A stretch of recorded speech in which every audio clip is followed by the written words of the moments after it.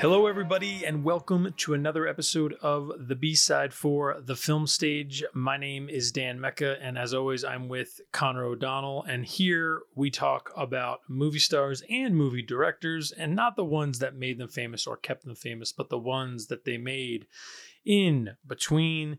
And today we are celebrating a director who's one of the directors I love in that he did the work. Okay, yes. This is a guy who just did the work. All right, his name is Joel Schumacher.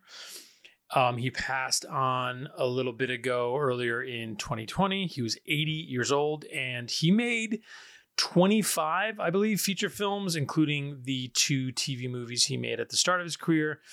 He directed them, I should say. And yeah, we're kind of here to celebrate him and talk about some of his lesser known movies. Connor, how are you doing? How are you doing today? I'm doing okay. Yeah, it's a Saturday. It's, day 1,075 of whatever's happening this year. Right? It's honestly, it's always been, I feel like, one day at a time at this point. Yeah. Exactly. No, I agree. There's a couple things I wanted to mention before we jump into Joel. Really one thing I've been seeing on Twitter and other social media, whatever elements that I wanted to kind of address. It kind of goes in with, we've talked here and there the last couple episodes about the movie business in some way. We talked about the mid-majors and Summit Entertainment and Lionsgate and all that, a couple episodes ago, whatever it was. And I've been seeing here and there, and this is not subtweeting or throwing particular shade at anyone in particular. It's not, but I've been seeing it. I just wanted to say it.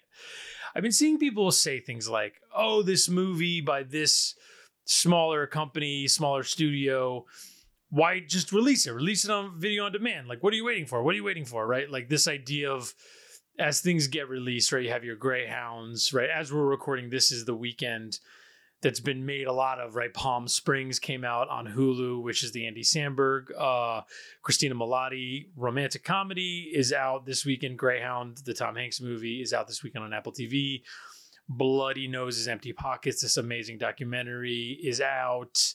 The Old Guard. The Old Guard on Netflix, which is the Gina Prince Bythewood, who made, I feel like she's come up before. She has made some movies I love. She made Love and Basketball.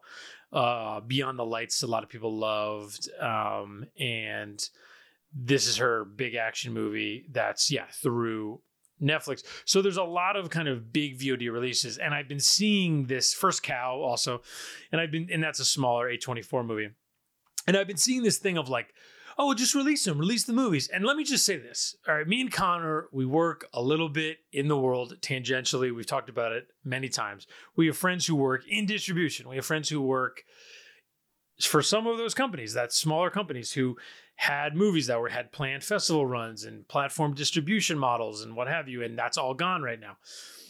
Let me just say, for the record, most of those smaller movies will not make the same amount of money on video on demand that it would have made had it been released platform style in independent theaters or whatever, festival run that goes into something else. Okay. That's just the facts. No, okay? Because you need the word of mouth, right? You need that sort of buzz to generate. And look, obviously right now it's a weird time and people are hedging and debating and crunching the numbers. So for example, Greyhound, which I believe Sony made, right? They sold it to Apple TV, to Apple for, I believe, $70 million. And that's a hedge, right? That's Sony being like, we don't even know when we're going to be able to release this movie now. It's done. Tom Hanks is in it. Let's just zero out the budget sheet, maybe make a little bit of greenback. And if Apple TV makes $120 million in rentals plus new Apple TV subscriptions, however they're doing that math, good for them. Go with God. So there's that. And then, First Cow basically was coming out.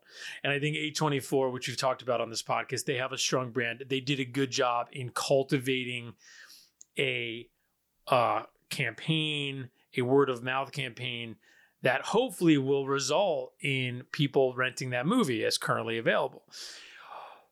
But you cannot do that for every movie, especially the small movies. Sure, Trolls World Tour may have done okay. Scoob may have done okay. Right. And also something like Trolls World Tour, right. like that comes at a time, that comes right when, the pandemic and everything is hitting.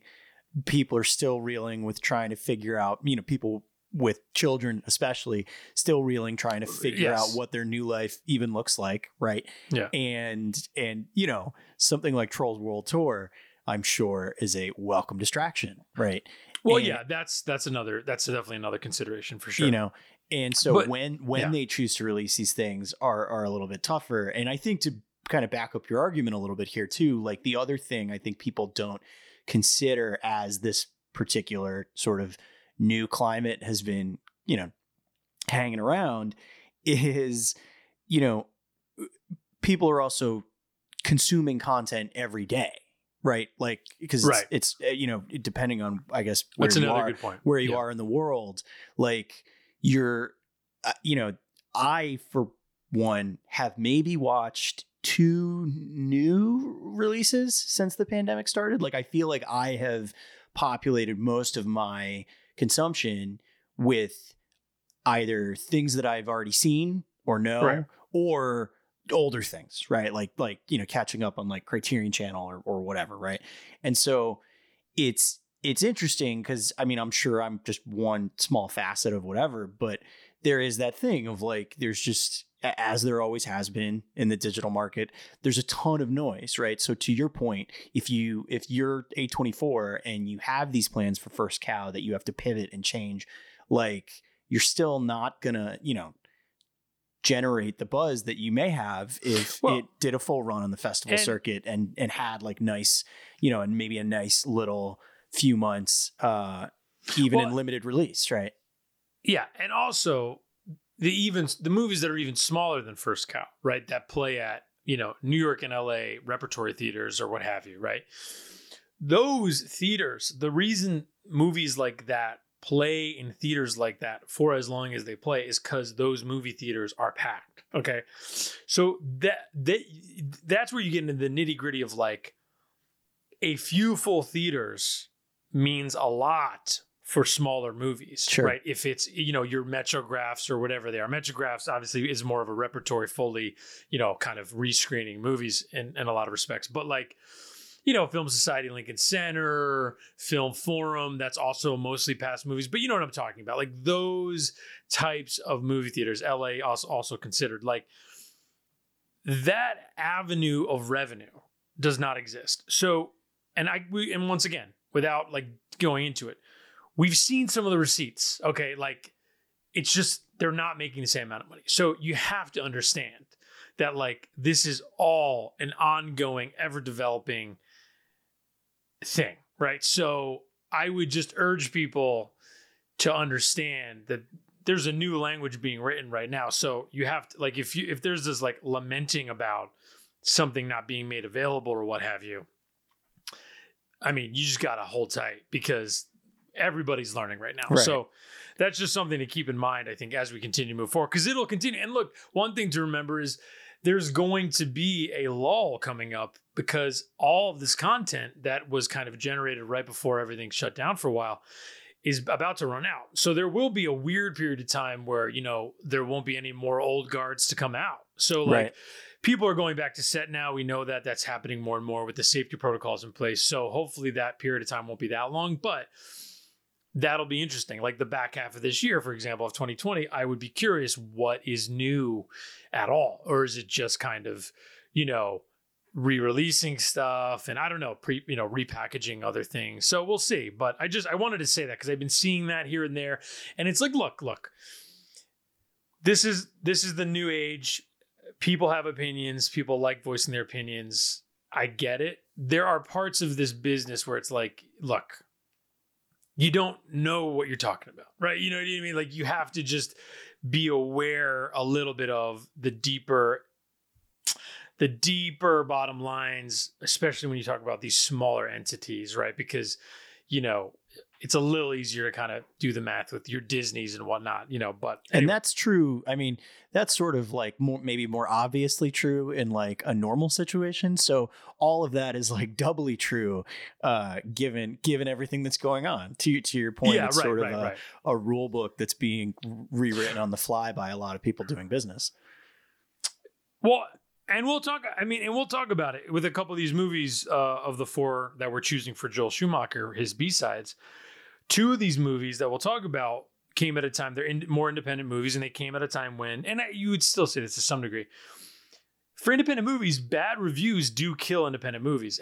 And the 2 of these were kind of killed to a degree by middling to negative reviews. So with that being said, just to get it out there to start, the Schumacher B-sides we're going to be covering today. And just a note, we already covered the number 23 when we did our Jim Carrey B-sides, which Joel Schumacher directed. The 4 we're going to be covering today are Cousins from 1989, Dying Young from 1991, Flawless from 1999, and finally a little movie called Veronica Guerin from, I believe, 2003. So Joel Schumacher, Connor O'Donnell, when was your first Joel Schumacher? Do you even know? Like, we should almost, we should read his filmography. I was thinking about this because it's kind of insane. Can't necessarily remember exactly which came first, but I do know that I have a big family, so a lot of movies that were like, I think, big Gen Xer movies, right? Like say The Lost Boys or Flatliners. Same, yeah, exactly. Like St. Elmo's Fire. I feel like I absorbed a couple of those at maybe a super early age because of my older siblings. So I definitely have specific memories of like seeing not Lost Boys, but Flatliners very young. Right. So I may have seen Flatliners before I saw Batman Forever, but I feel like the safe bet is probably Batman Forever was likely my first sort of exposure to Schumacher as a filmmaker. I definitely saw Batman Forever in theaters. I remember that. And I loved it. It's one of those things. I loved it too. I feel like a lot of people probably our age have even that one, I think, rightly so too. And I think not even just because he recently passed, obviously, unfortunately, but I think even sort of before he died, Batman Forever was kind of undergoing like a little bit of a reappraisal of like, oh, totally. It's certainly, it's certainly not as bad as Batman and Robin, and like not even kind of really remotely, and is maybe a little bit more in line with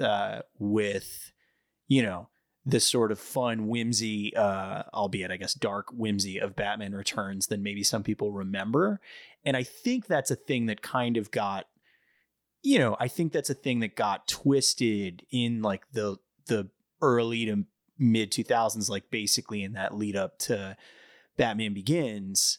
And I think it wasn't until really kind of, the Justice League era of Batman that people finally were like, oh, you know what? It was that one was fun. Right. And I think, we've talked about this before on this podcast. I think what you're running into in some circles, obviously these movies are still incredibly popular, but the more Marvel movies that get made and the more it becomes this factory type of thing, right? It's kind of like, for better or worse, a lot of these movies, a lot of these MCU movies in particular, they feel very kind of hermetically sealed.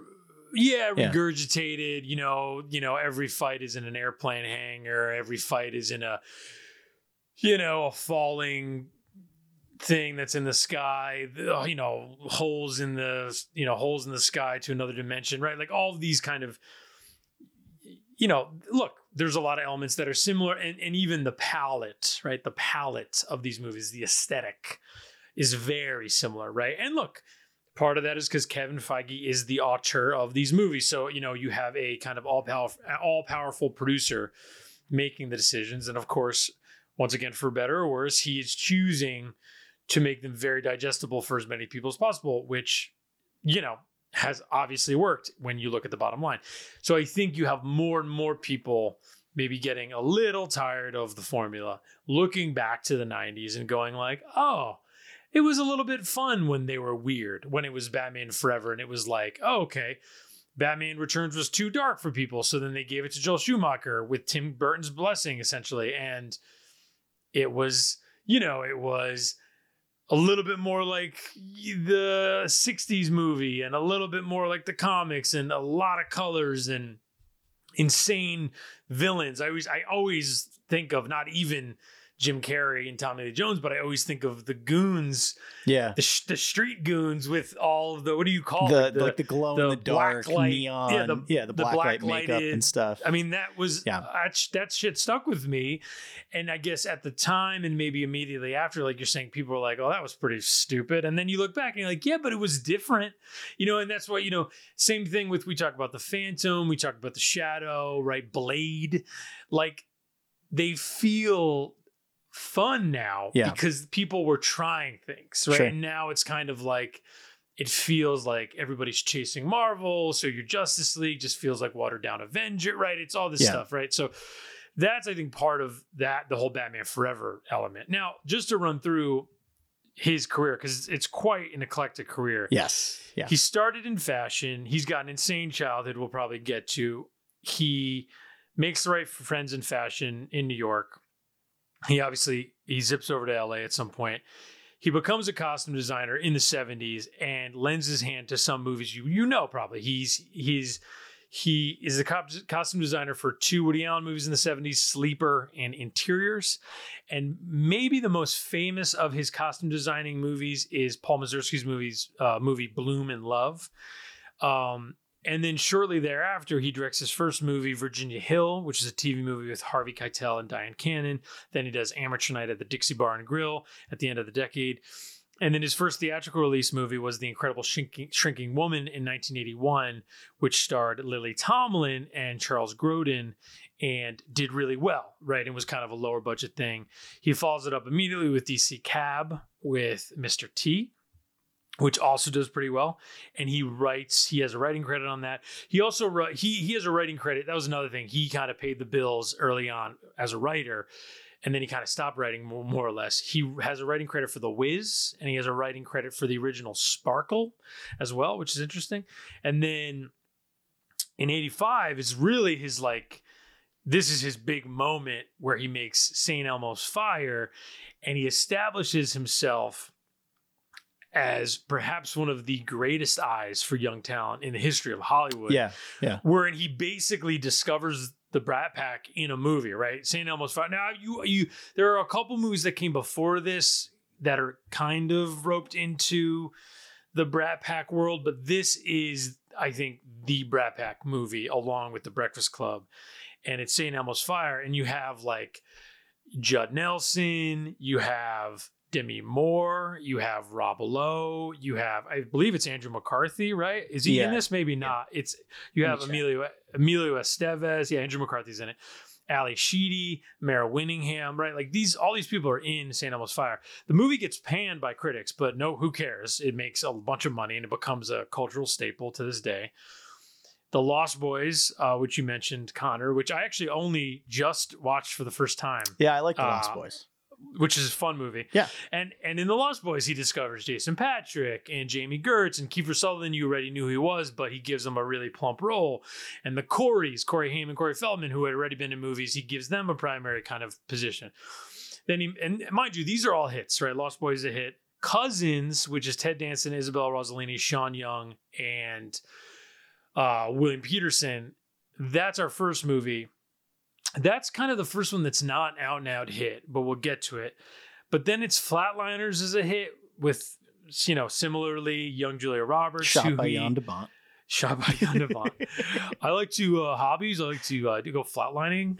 I just try to get an F-line session every week. Anyway, Flatliners is kind of a modest hit. Then he works with Julia Roberts again on Dying Young, which is their second movie, which does okay worldwide. Campbell Scott is very young in that movie. And then it's Falling Down, The Client, Batman Forever, Time to Kill, Batman and Robin, 8mm, Flawless, Tigerland, which we'll get to, probably his best movie, I think. Bad Company, his worst movie, which we'll definitely talk about briefly. Phone Booth, And we should say with Tigerland, he basically introduces the world, the Western, the United States to Colin Farrell. Yeah. And then Veronica Guerin, our last movie, The Phantom of the Opera in 2004, The Number 23, Blood Creek 12, and finally Trespass with Nicolas Cage and Nicole Kidman. And that's his career. So let's start with Cousins. This movie was better than I thought it was going to be. I agree. I'm glad that you said that because I was watching it and it's not perfect. I can definitely see the holes in it and whatever. It feels a little bit like him. He had a pretty close friendship with Woody Allen. There's a really great listener, if you are interested at all, Joel Schumacher, and you have not read the piece that Vulture wrote on him. It's an interview that Vulture did with him last year, I believe, like last August or something like that. Yeah, last year, yeah. They, I think, just also sort of recirculated it just after his death. But it's a great interview. He's super candid about a lot of things. And that sort of, I think, was one of the more endearing things about him, to your point, Dan, like he did the work kind of thing. He did the work, and he was, look, he was openly gay filmmaker, which at the time of his early success was less common. Exactly. Yeah. And he was outspoken, but I don't think ever really rude. I don't think, right? No. And he seemed like a genuinely honest but nice professional dude. And this is all to say, he, in that interview, kind of details a bit about his friendship with Woody Allen. And I couldn't help but, like, watching Cousins, I couldn't help but think this was maybe him kind of navigating sort of a Woody Allen-esque type movie. Yeah, movie, 100%. I feel like I could 1,000% see this being a kind of like a Woody premise. Let me say this. So this is maybe more of a me thing than everybody else, but tell me if it's a me thing. The title, and we'll get to it with Dying Young, and I know Cousins is, it's an adaptation of, was it a French? I believe it's a French movie. French film. So I think the title is kind of in line with the title of that movie. Okay, I forever thought it was a movie about cousins who hook up. It's a little, it's not that, and it's not that, but like when you see the word cousins, and it's clearly like a romantic movie, and you see Isabella Rossellini and Ted Danson kind of in the water, which is the poster. Maybe it's just me, but I was like, oh, is that like a weird, edgy comedy about cousins who get it on? Like, is it like Arrested Development? It was inspired by Cousins. I frankly think that, like, I don't know if I'd hold it against anybody who at the time, in '89 when the movie came out was like, nah, no thanks. You know what I mean? Because it definitely it reads that way on the surface. It basically, do you want to go through the plot? You want me to do it? You go through the plot. It's pretty simple. Yeah, it's basically, it sort of became known jokingly, I think, into the 90s, it became jokingly known as Three Weddings and a Funeral. Well, okay. That's funny that you said that. Yeah. Because did Mike Newell or Richard Curtis cut anybody a check from this movie? Yeah, right. I was watching this movie and I was like, whoa, wait. This is Four Weddings and a Funeral. It's a very similar vibe because it's basically Ted Danson and Isabella Rossellini play two people, both of them married. He's married to Sean Young. She's married to William Peterson. They meet at his uncle's and her mother's wedding. Right. And hence the title, right? Like that's sort of the thing, right? Now they're cousins. Yes. So immediately after the wedding, they essentially have this nice little meet cute. And what's happening simultaneously is that Sean Young has sort of run off for a quote unquote test drive with Subaru / Beamer salesman William Peterson, right? In a performance that is, maybe one of the most unlikable characters. It is truly like what's weird is I feel like I was reminded of like this is a weird comparison, but you know what I'm talking about. But like Craig Kilborn's character in Old School, my God, right? yes. Like someone who it's like that person doesn't exist, do that like that. And in that movie, obviously that movie's like more broad than this movie is, so it plays fine and whatever. But like this, for a movie that's seemingly kind of like a human interest type thing, like maybe a little more on the level, like he just.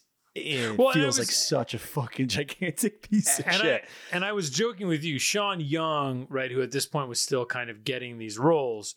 You know, look, this is not a secret. She has in her career been saddled with the reputation of not being amazingly easy to work with, right? Like that's what has been said, whatever. Okay. And that's, you know, conjecture and what have you. So what's funny in this movie is she doesn't play a particularly that likable character either. But I said to you while we were watching these movies in preparation, I was like, it's so funny that she's so much more likable than William Peterson. And I actually think Sean, you said this, and I agree with you. Sean Young's actually very good in this movie. I think, I don't know. Like I don't know if there are Sean Young enthusiasts out there, so maybe they'll be happy to hear this. Whatever. I can generally kind of take her or leave her. You know, like I never really like super strongly disliked her in a movie. Like she never ruined a movie that she was in for me when I was watching it. But I never really loved her either. But I thought she was actually quite good in this. Yeah, the thing I always remember with Sean Young is in the Warren Beatty, in the Peter Biskin book Star about Warren Beatty. If I'm remembering correctly, and I think I am, she was supposed to play the Glenn Headley role in Dick Tracy. Oh, right. But they had to replace her because she, quote unquote, hated kids. Right.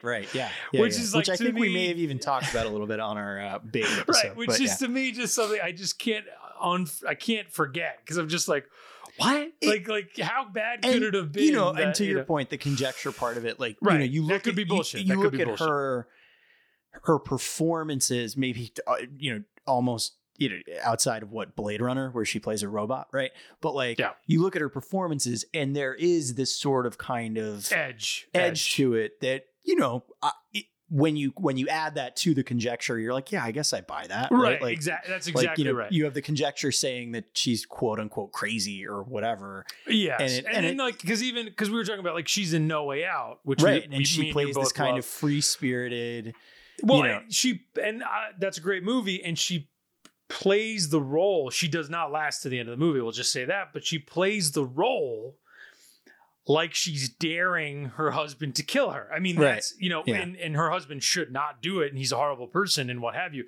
But it's an interesting choice, which could have been Roger Donaldson, the director, or what have you. But like, she is not playing it like a victim, right? She's playing it like somebody who's like, oh yeah, you want to hit me again? Yeah, go again. Like, I mean, for lack of an immediate term, there's a ballsiness about her, and I think that's on display here too, and I think it works to really great effect because, so she's sort of the whole crux of this movie, kind of, before we get too deep into it, but like the whole crux of the movie is essentially that they, Isabella Rossellini and Ted Danson are aware that this has happened, right? This infidelity between Sean Young and William Peterson.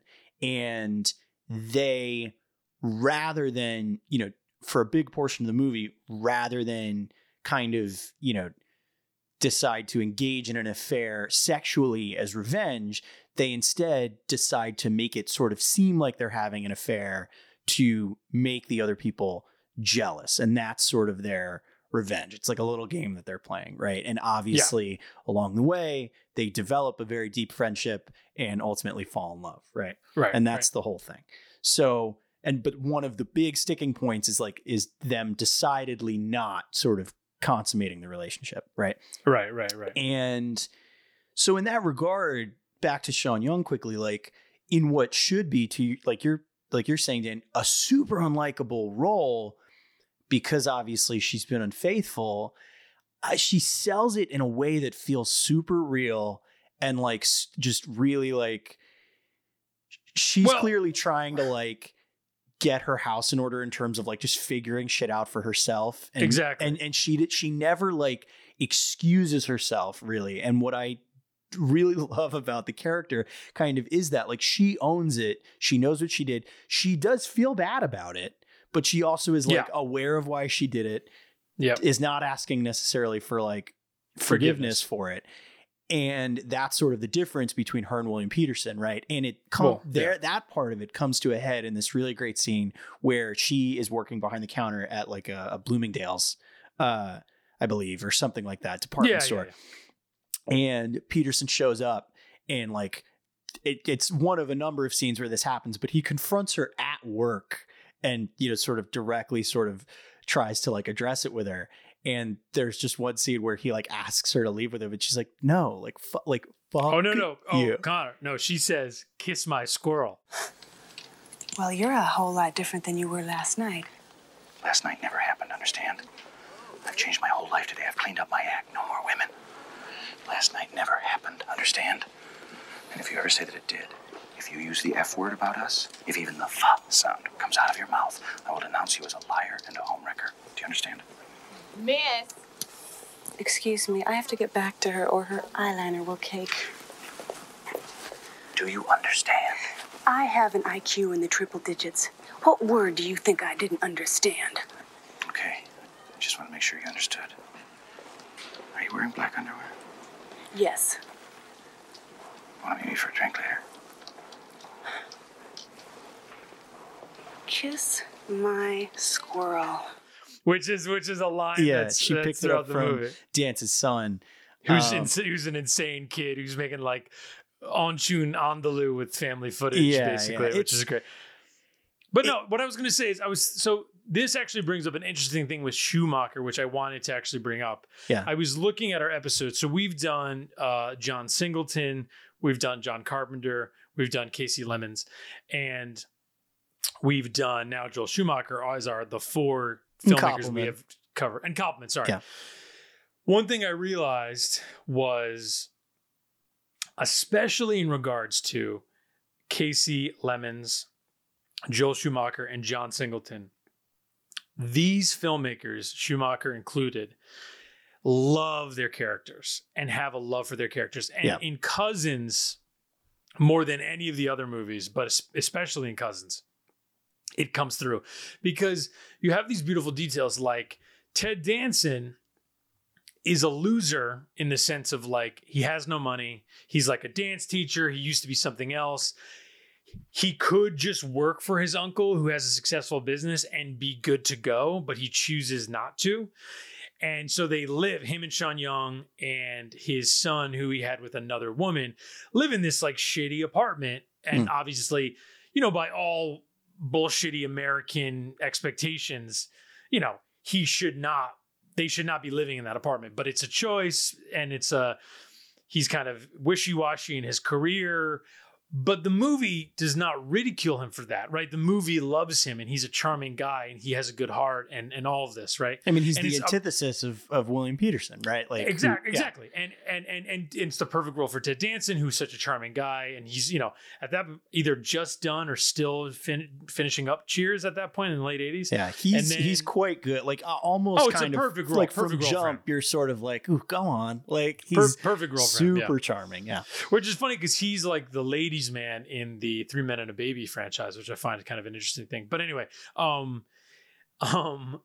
so you have that, and then you have Sean Young, who makes this mistake with William Petersen, but does feel bad about it. And then there's a whole thing in the movie where her whole motivation, her whole concern is she is afraid that everybody thinks she's dumb because she's pretty. Mm-hmm. And at first it seems like a mean joke, but then the movie kind of plays it out and it becomes something endearing about her actually. And she is smart and the movie kind of lets you know that. Yeah. It's really well rendered. And I loved that. Yeah. And then William Petersen, William Petersen is just a piece of shit. Like, right. And Petersen is an interesting guy because he was a theater guy who was in Manhunter, which nobody saw, but now people love. He was into Live and Die in LA, which did okay at the time, that now everybody loves. And he's in this.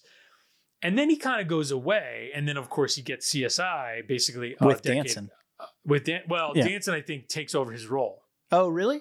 Yeah, I believe so. Which I think is, or like not his role, Peterson leaves, and I believe Danson came in after. Interesting. Okay. But anyway, he's such an interesting actor because he is, if you think about those roles, think about those 3 roles I just said, like, and even CSI, I guess, but specifically Cousins, To Live and Die in LA, and Manhunter.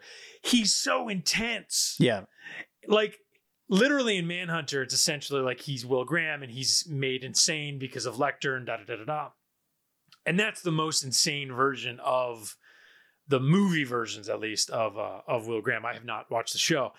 And then the whole thing in To Live and Die in LA is he has a death wish. That's what the whole movie's about, right? And that speaks to the whole thing, which that movie's fucking awesome and everybody should watch it. And then this movie, it's a rom-com and he like plays it like a sociopath. Yeah, okay. Which I love, but it's just so crazy. Like, I want to be clear. I don't think it's a bad performance. Oh, no, me neither. I just think it's such an interesting, and I said this to you when we were kind of talking about it the other day, like, it's such a brave choice by him to like really lean into kind of the character. And I think the movie, what I liked about it is, again, even with his character, it doesn't do with his character what it does with Sean Young, and it doesn't try to either. But there are moments, particularly near the end of the movie, where he's basically like realized that he has fully lost his wife, right? Because of the way that he's been philandering and all that kind of stuff, right? And he has a handful of like really human moments where he basically like is like trying to feel something, right? Like where he's like, oh, okay, let me like really try and like reckon with what I've done. And the movie doesn't really let him have it. Like the movie lets him sort of have the chance or the opportunity. Exactly. But it's not, I mean, I guess that's the key thing. The movie gives him the opportunity to be better, to be understanding, to be like, acknowledging his guilt, acknowledging his mistake. And he willfully chooses not to do that. And it's sort of this interesting sort of juxtaposition with the way Sean Young handles it. And so I don't know, that type of stuff I really, really liked about the movie. This we should also note our Isabella Rossellini, who we haven't talked about as much. This was an important movie for her because, if you remember, this is only a couple years after Blue Velvet, which is it, though successful movie, and many people say it's a masterpiece, and it is a very good movie. A very strange movie that has a lot of disturbing moments with her character. Sure. So this, I think, is a great example of your agent being like, "All right, Isabella, that David Lynch movie was good for you. Now you got to convince people that you can be in nice movies or whatever." Yeah, right? yeah. And look, who would not want to marry Isabella Rossellini in this movie? Like every frame, you're just like, I love you. You know what I mean? Like, she's so sweet. She's so charming. She and Danson have great chemistry. Amazing chemistry. I mean, I don't know. I would basically, a pretty solid recommend for this movie. I don't know if we need to. It's on Prime now. Yeah, I don't know if we need to go too deep into how it sort of unfolds. I will say to your point about the sort of stickiness of the title and the way the movie is at least initially presented, the movie kind of still pivots into like somewhat incestuous territory, not in like a super duper creepy way, but definitely with the Lloyd Bridges character. Yeah, and it's a little strange in that regard. I think Lloyd Bridges is pretty good in this too. I think he's kind of Lloyd funny. Bridges was a great actor. He was so fun. I mean, he's it tiptoes around that kind of stuff and handles it, I guess, a little. Well, look, it's very strangely. French. French. Yeah. It's so I'll just say that, but I would encourage you, listener, to watch it. I think it's interesting when you pair it with the second movie we're going to talk about, which is Dying Young, which is 1991, I believe, right? Yes. And it speaks to Schumacher as a filmmaker that like you might not think about if you only looked at the last half of his career. Like I think it would seem to me that kind of in the last half of his career, he sort of was trying. I don't know if he. It might be even unkind or disingenuous to say he was trying to recapture something because he maybe was a little bit more matter of fact than that. Like, yeah, well, this is what I would say to, I think where you're going with this. So dying young is young Julia Roberts, like we said, and young Campbell Scott. And obviously Campbell Scott has made a nice career for himself and is a great actor, mind you, but never became the star that maybe dying young thinks he will become. Sure. But a very accomplished actor. And I would encourage anybody to seek out a movie called Roger Dodger that he made in the early 2000s. He's great in that. He's great fabulous movie with amazing performance by Jennifer Beals and young Jesse Eisenberg, actually. Anyway, I think what you're saying is, yeah, right. So his career of discovering people, right? I would say the last time that happens in any real way is Phantom of the Opera, because he basically gives Gerard Butler a platform to become a star. And say what you will about Gerard Butler, say what you will. Sure. He's a star, and he was not a star before Phantom of the Opera. Right. And he begged Joel Schumacher for that role, and Joel Schumacher considered him. He did not know how to sing before the movie. I literally before, when we got on the Zoom, Connor opened the Zoom when I was singing Phantom while we were prepping to record. And I won't put it here, but if you want to hear it, you can go listen to our Gerard Butler episode that I put it in. But right. Yeah, but I'll say this, Gerard, I had not seen, or I think in theaters seen it, now 16 years ago when it came out. He's not. I liked him in the movie. Rewatching it, I like Gerard Butler. Patrick I did not Wilson, rewatch it for this, but I remember the biggest complaint about Gerard Butler in that movie wasn't even necessarily is that he's not deformed at all. Yeah, it's that he's too handsome to be the Phantom. He's very handsome, right? Very handsome. Yeah. And even what's under his half mask is right, not it's like a big deal. You could live with that, right? I don't well, it's literally like what's her name from that Spielberg movie that I hate, Ready Player One. Oh, right. It's like where it's like she's like, don't look at me, and it's like she's birthmark? Olivia Cook, who is gorgeous, and she has like a pretty cool looking birthmark. You're like, okay, so you're awesome, and you look a little like, and you have a really interesting feature. So you even are more interesting looking. But anyway, but so yes, I think his last gasp at a movie like that is he made 12, which is a bunch of young people, and it's a drug movie. It's a drama of sorts, and it's like Emma Roberts and Chase Crawford, and like younger people who have gone on to have fine careers, but that movie had no traction at all. So like that might be the moment where, now one funny thing is he does make a movie, I think in Australia or whatever, called Blood Creek, which does star Fassbender and Henry Cavill and like other. So that's funny. And that was what, 2009? Yeah, right? So I mean that's kind of a funny thing. It is Cavill, like right now. Granted, he was in other stuff too, but yeah, he wasn't. Yeah, he wasn't Superman yet. It's even funny to me, kind of like even aesthetically though, right? Because like if you look at the back half of his career, you think about the filmmaker who made Flatliners and Lost Boys, and it tracks. Right, like it does. It's darker. It's edgier. Way more. It all makes sense. Way more genre heavy. Yeah. And this, it's not even that something like Cousins or Dying Young aren't kind of genre heavy in their own respective genres or whatnot, but they definitely are like lighter. Sweet saccharine. You'd say like especially Dying Young. Yes, yeah, but they feel kind of a different piece, and it's interesting to see that he never seemingly kind of went back to that well, right? Joel Schumacher is an interesting filmmaker because you can almost track the way Hollywood thinks of its people in his career, because he starts as we said, a costume designer, a lot of success, makes these kind of pulpy TV movies, parlays it into cheaply made kind of shock genre movies, right? Yep. Incredible Shrinking Woman and DC Cab, which overperform. And then I think St. Elmo's Fire, the elements that work in St. Elmo's Fire, when you look at the next few movies, it's like, oh, of course, right? Because then it's like The Lost Boys, which you have like sexy saxophone playing, right? Like, Brat Pack people in it, new Brat Pack people in it, right? Like all that, all those elements. Like Jason Patric, we should mention, obviously.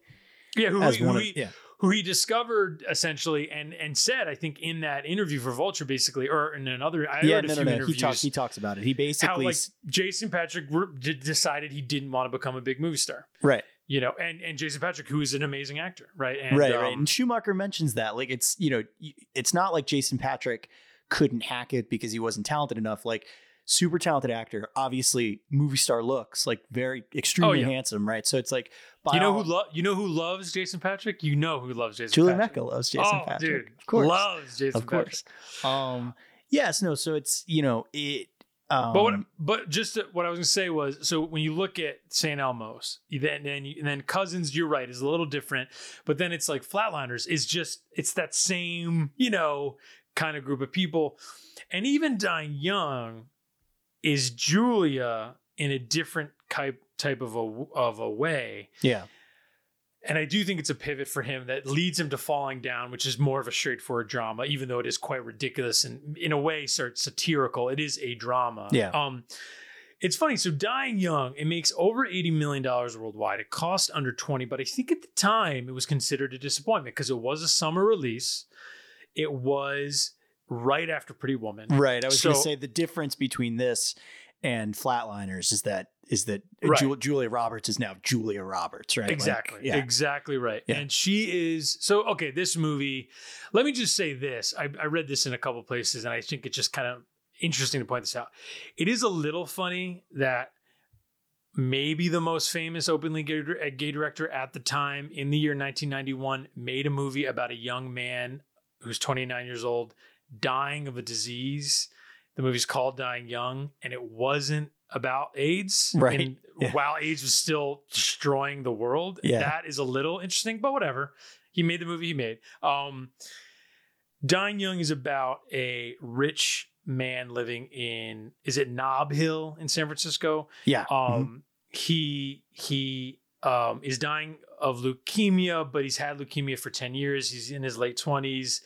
And Julia Roberts is a down on her luck, kind of more of a working girl in, you know, the Mission, right, of San Francisco, who just caught her boyfriend cheating on her and is in need of work while she temporarily lives with her mother, who's Ellen Burstyn in a insane 2-scene role, by the way, where she like collects dolls or something. Two scenes in which Burstyn chews all the scenery. Burstyn's just like, give me some space. Let me just do my thing. Yeah. And so Julia, what's her name in this movie? I can't even think of it. I thought you were going to say, I was like, Roberts? Roberts. No, sorry. Give me 2 seconds. No, as you look it up. So essentially she there's an ad in the newspaper. Hillary O'Neill. Hillary O'Neill, of course. How could we forget? Hillary O'Neill. She sees an ad in the newspaper looking for help, you know, blah, blah, blah. She goes for the interview. She's eschewed out by the father of Campbell Scott. And she's like, leaves in a huff. And the butler catches her.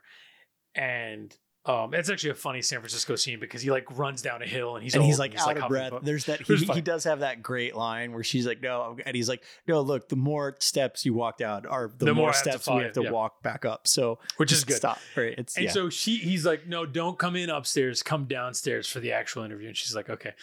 And she goes in and she meets with Campbell Scott, who is Victor Geddes. And he's like, look, I like you. I want to give you the job. She's like, I have no medical experience. Like, you're dying of leukemia, whatever. And he's like, no, look, I'll tell you everything. You're fine, blah, blah, blah. So she gets the job. And he's working on this art thesis, which is a big part of the movie. He loves these different painters, and that's kind of this overlying thing.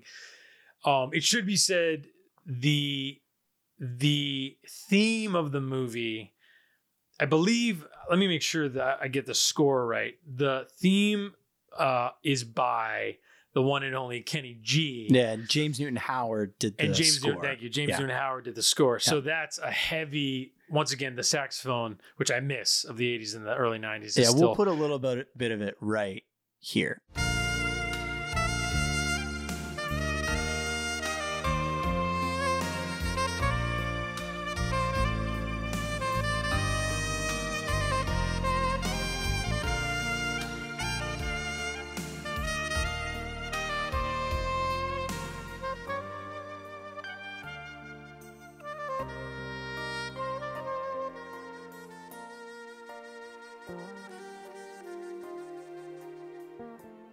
So there you have it. And I know you're as in love with it as we are, but there's not much more to this movie. Basically, before long, they're getting along. She's a little in over her head because obviously he goes for chemo and it's a horrible experience.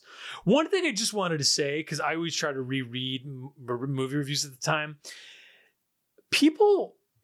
critics said stuff like, oh, Campbell Scott's character dying of the Hollywood disease looking fine. And I'm like, no. Like, right. He looks horrible like you would if you were getting chemo for leukemia. And then he looks good for about 30 minutes because he stops doing chemo. Right. Where your hair would grow back. So that's where I go back and I read reviews and I'm like, did they watch this movie? Were they just planning to write that no matter what? It feels very targeted to me. Anyway, so they ultimately go on a road trip up the coast to this cottage in this lovely small town where another Julia Roberts character could have run away from her husband, right? It's like that type of town. Yeah. And they kind of start to fall in love. And while they start to fall in love, but they haven't really consummated it, a local played by a very hunky Vincent D'Onofrio. Yeah. And good. Like it, very charming. I appreciate the way the movie treats his character. I read a bit about this movie. A lot of his character was left on the cutting room floor because Joel Schumacher said as they edited it, they realized it needed to be about Hillary and Victor. And like, if you add too much of this love triangle, which in the book it's based on, the love triangle is like the whole thing. Interesting. So they kind of take that away, which I do think when you watch, I mean, I think he's right. Cause it's like, if you're making that movie, he's right for sure. Like if you're making a movie that he wound up making, I think it's the correct move. I guess it's up for debate whether or not Dying Young for maybe younger listeners or whatever. And it's a B-side. Nobody thinks of this movie. This is basically a Nicholas Sparks book before Nicholas Sparks started writing books. Right. I mean, this is A Walk to Remember. I mean, A Walk to Remember is Dying Young. I mean, spoilers, I suppose, for Walk to Remember, but it's literally, they swap them, right? It's like, Mandy Moore is the one who, spoiler, is sick, not Shane West. But no way. It's the same. They take a walk though. They take a walk to remember. But it's pretty forgettable. I remember in that movie, he names like a star after her and she loves him for it. And then when you get older, you learn that that costs like $50 to do. Right. And I was kind of like, it's kind of an empty gesture, but okay. So I guess if you're like young and you do that, young, though, they're young. They're going on walks. They're remembering walks. So, anyway, that's the whole movie. They do fall in love. The title I don't love, and I don't think anybody loved it. The studio didn't love it. Joel Schumacher said in interviews at the time, the studio wanted to change the title, and they were going to, but they could not find a better title, which to me is like, that's honest, I guess. I was trying to think. It's honest, but it's also, I'm kind of like, I don't know. What would be a better title? But here's the thing. What would be a better title for Dying Young? I don't know. It's an interesting question. I'm trying to think of the context of the movie. Like A Walk to Remember? Yeah, maybe. or like you could literally be like One Last Trip, No. I mean, honestly, if you want to get super lazy with it, I mean, maybe less lazy than calling it Dying Young and then not retitling it. But what's the song that they listen to? All the Way? Right? Oh, Call yes. it All the Way. Right? I don't know. Whatever. Who cares? That's not a bad idea. Because at least it's not that Dying Young is not relevant to the plot, because that is, to be fair, I guess it's what it is, right? But though the ending did have me a little mad to that point. Right. Because I mean, I guess we'll just spoil whatever. Yeah, we'll just spoil whatever. He doesn't die. He doesn't die. Now, I think that ing is doing a lot of work. Right, exactly. Is that his head hasn't happened yet, and the note that the movie leaves on is kind of this, like he will die. And I'll say, I mean, again, it's like I said, super saccharine, super melodramatic.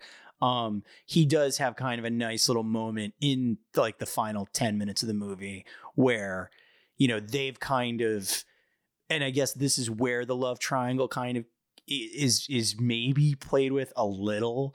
But basically right around Christmas time, he starts to kind of feel shittier, right? And he begins taking sort of morphine on the sly and is not telling her. And well, and also the bigger part of that is he tells her, and I will say this is an aged poorly thing. Yeah. Because it's manipulative and he ends up getting into a romantic relationship with her. So this is kind of not right. Sure. He does morally. But he makes a deal with her basically. Well, but he tells her he finished his chemo treatment. And then she will learn later that he actually skipped out on the back half of his chemo treatment. Yeah. So he has chosen essentially to die. Yeah. Which is what the morphine is for, obviously. And essentially his justification for it, basically in the you know final moments of the movie, is that thing of hope, right? Like the shittiness of hope, and how he didn't want to have to sort of, you know, hope that he was going to, you know, beat it and stay alive so that he could be with her. So he sort of winds up driving her away. They part ways for a minute. You get the sense she's wound up with Vincent D'Onofrio. But again, to your point about him getting cut out of the movie, what I like is that the movie never makes it seem like they've had an actual relationship.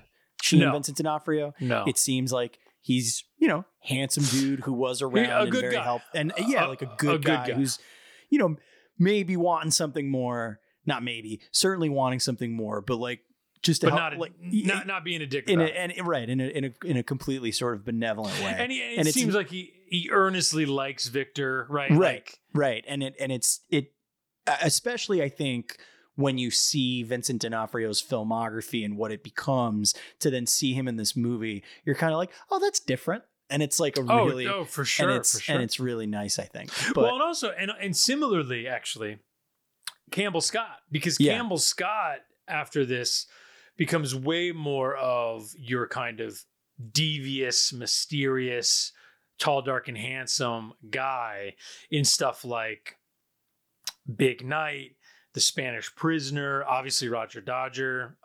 So yeah, similarly in TV appearances, he plays the villain. Isn't it funny that they both still wound up in the Jurassic Park franchise?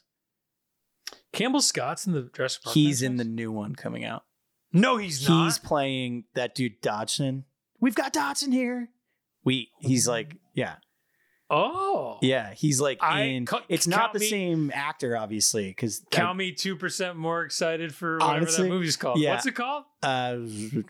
Jurassic World Endgame or something? Dominion. Ooh, Dominion, okay. Something like that. Dominion prequel to The Exorcist, Jurassic World? Yeah, well, there's going to be an alternate cut of the new Jurassic World movie called The Beginning. So and you know that because you wrote it. Yes. Which a lot of people don't know. You do this for fun. You quote up to $1 million for your rewrites. Yes, of course. Not unlike Casey Lemons, which is cool. Anyway, but yeah, no. So I just think it's just something I realized just the other day, because I was looking up what's Campbell Scott even been up to, and I saw that and I'm like, oh, they both just wound up taking that. Because D'Onofrio is the guy training the Raptors in the first. He wants the Raptors to have guns. He's like that dude. Which apparently I think they will have in the next one, right? It seems like a direction they're going. Who knows? It seems like the direction they're going. Anyway.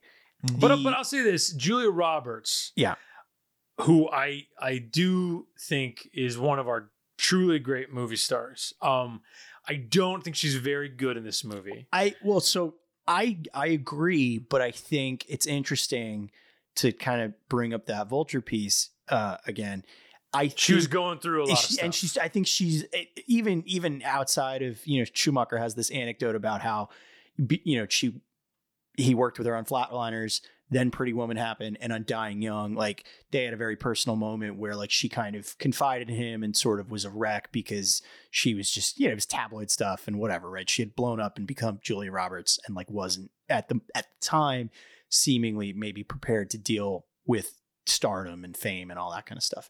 And it's so I can't help but think about an anecdote like that and think that like even just the personal emotional aspects of that aside, I think maybe even as a performer and a movie star, just trying to figure that out and kind of like navigate, because it's not, it's a different performance than the one in Pretty Woman, obviously. And so I think it just seems, I feel like that just might be part of it. Yeah. I don't think she's particularly great in it. I can't even necessarily say, I want to say, I mean, she's, because, it's not even that she's underwritten necessarily. I think it's just, it's just one of those things where Julia Roberts is one of those people. And look, I mean, we'll do a B-side for her, obviously. This happens to her. I mean, look, what's with her, it's so fascinating because she became the stratospheric person of the moment, literally from 90 to 93, right? And then she has basically 3 years where there are just some misses, right? Where it's like she does a Robert Altman fashion movie that doesn't go anywhere. She does a Woody movie that I do love, but nobody sees. She does Mary Riley, where she plays, right, the assistant of Dr. Jekyll and Mr. Hyde, I believe, who I think John Malkovich played Hyde in that movie. And then she does Michael Collins, which is about the Irish politician. None of them do particularly well. The only one that does okay is Something to Talk About with Dennis Quaid in 95, I think, by Lasse Hallström. Her big comeback is My Best Friend's Wedding. And I think all of those movies in the middle are different versions of her trying to do different things and it just not hitting with audiences the right way. And My Best Friend's Wedding being kind of her doing the thing that people love about her with an extra edge. Dying Young limits her because she's essentially literally a character who is thrust into a situation in which a man she is going to fall in love with is just literally falling apart. Right. So her whole performance is basically bereft moments with the occasional smile. And so you're kind of taking away there's just her laugh. You're taking away her smile. You're taking away her joy at the exact moment.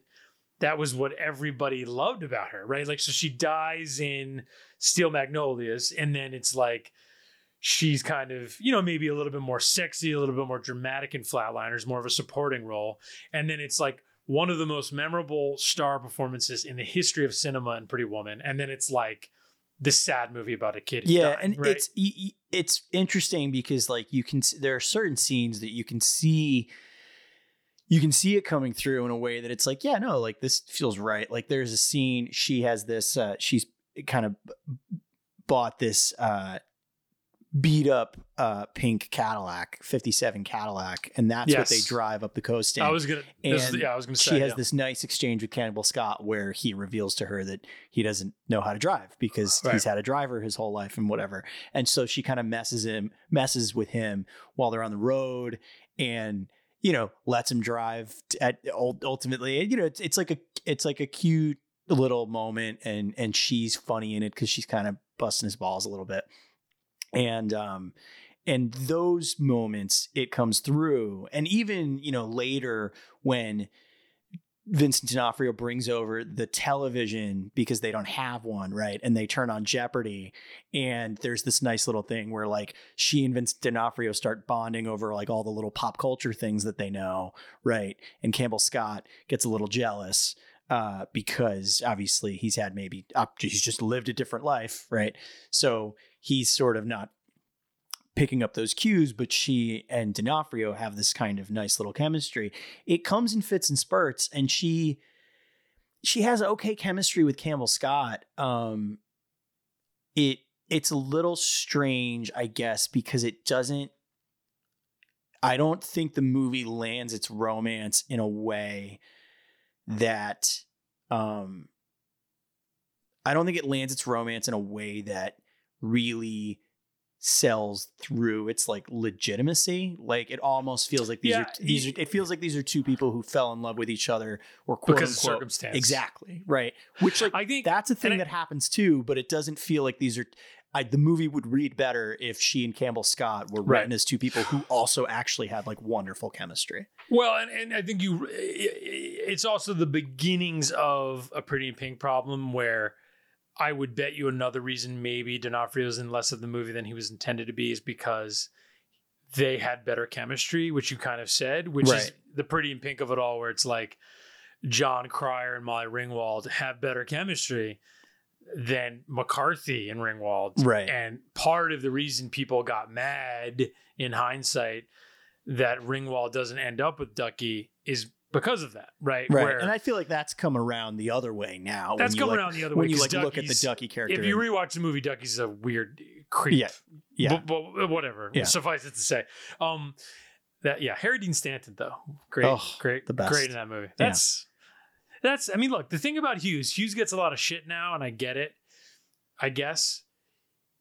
What people might forget about Hughes is those other scenes are why you love those movies. 100%. People forget about that. Yeah. Okay. People forget that the reason you love Breakfast Club is because of the janitor character, right? Like people forget that stuff. I'm just saying, like he was a great writer because he knew that those scenes mattered as much. So it's like, let's just, you can shit on these people you want. We're getting older, things age badly. Just remember, okay, there's a reason people love Curly Sue and everything, right? And it's because, the John Candy scene in Home Alone, right? That's why Home Alone works even better than you think, because you care about John Candy for 5 minutes and it makes you care about Catherine O'Hara more. Anyway, I digress. Part of the problem with Dying Young, to bring it back, and maybe we'll finish up and move on to the next one, is there's not any of that in Dying Young. Yeah. It's just, there's no one else you care about. Anyway, so I guess it's not really a recommend. It's one of those weird ones where it's like, if you're a Julia Roberts completionist, maybe it's worth just taking a look at, because it did, like you said, come right after Pretty Woman. So that context is kind of interesting, but I would sooner recommend if there's like weird Julias you don't know and you like her. She's absolutely lovely, and everybody says I love you, or everyone says I love you, which is the Woody Allen movie I referenced before. So I would watch that first, but this is an interesting kind of early in her career movie for sure. Now, the 90s happen. He becomes, to our point, Falling Down does fine. I think it's aged better in people's view. The Client is one of the first Grisham adaptations. It does very well. It gets Susan Sarandon an Oscar nomination, and ultimately leads to Schumacher getting the offer to take over Batman, and probably also leads to Tommy Lee Jones becoming Two-Face, because Tommy Lee Jones is in The Client. Batman Forever is a fairly stark departure from Batman Returns, but like we said, does very well. Middling reviews, but at that moment, I think every superhero movie kind of got middling reviews. I mean, I think it was just people didn't like Batman Returns. You know what I mean? Right. And I think, there's a really great piece that Jason Bailey wrote. Shout out, friend of the pod. Yes, friend of us, Jason Bailey. Good guy. A really great piece that he wrote, basically as a kind of a comparison of, not really a comparison, but almost, he highlights the interesting nature that Schumacher and Burton basically had the same Batman trajectory, right? Like they both made their first one that had its own visual look, right? Was sort of arresting in that nature and was a gigantic hit, right? And then their follow-up was essentially too much of the same, but pouring it on in kind of a way, right? And I think the difference is, you know, you look back and maybe adding on the more of the syrup of the Burton flavor just still tastes better than adding on more of the Schumacher flavor. If you want to look at it that way. What I think is so funny about Batman as a character in culture, and I was thinking about this, is that he's a fascist. No, but hang on. Yes, but hang on. This is what's funny. So you have your one in the 60s, which is essentially a comedy, which I love. Adam West, fine. So that's its own thing, decades go by. Late 80s, you have Batman, the Tim Burton one, and then Batman Returns, 3 years after. And then you have the third and the fourth in 95 and 97. That first decade of Batman for this modern age, it's very risque in comparison to what is now Batman, which is to say, like, so the first Batman's relatively straight down the middle, but Burton was a funny guy and he was doing kind of interesting things. And even your Vicky Vale, Kim Basinger, even the Jack Nicholson stuff, it's a little weird. It's a little saucy, right? Yeah, it's a little kind of anti-Reagan-y, whatever you want to call it. And then Returns, like you said, he doubles down, triples down, quadruples down, and it's like S&M type shit. Yeah, I mean, it's fascinating. It's like, I think that's why Returns... Right. And you have a lot, and then you have Forever and Batman and Robin. And what my point is just simply this. There's a lot of LGBTQ people who point to any one of those early Batman movies as like, this was important to me because this was weird, quote unquote weird stuff that was a big thing that I related to because I was having some thoughts and blah, blah, blah. And people were telling me, that's not normal or whatever. And then I watched this. They were movies about outsiders. Like they, yeah. And so that's the outsider part of Batman, but like not the fascist part. And then what I think is so interesting is, Hollywood and whatever takes Batman back. And I like the Nolan movies fine. Rises aside. I like the Nolan movies. They're great movies in their own right. But those become very much like the Batman for the guys, right? Like very much like, oh yeah, you know what? Like, fuck the Batman nipples and the weird leather stuff. Like, no, none of that. This is going to be the Batman who's a vigilante, and it's about sometimes you have to take things in your old hands, and it's about, the gadgets are more important, and da-da-da-da. And it's like, I just find that fascinating. And yet another reason why Batman Forever and Batman and Robin are more beloved now, because shit was weird and like it spoke to people who maybe needed someone to speak to them. And obviously they're like, we're not trying to rewrite history here in any capacity. Like, no. Batman and Robin's a terrible film, right? Like it's objectively, right? Like, academically, like it is just not a well made movie. It doesn't, and like things that don't make sense and whatever. Schumacher himself, right, has apologized owned it 100%, right? And it is interesting because I think, and this is sort of the reappraisal that the third one has gotten, is that like, the disaster that is Batman and Robin really did kind of also color Batman Forever, right? And I would also say sort of unfairly.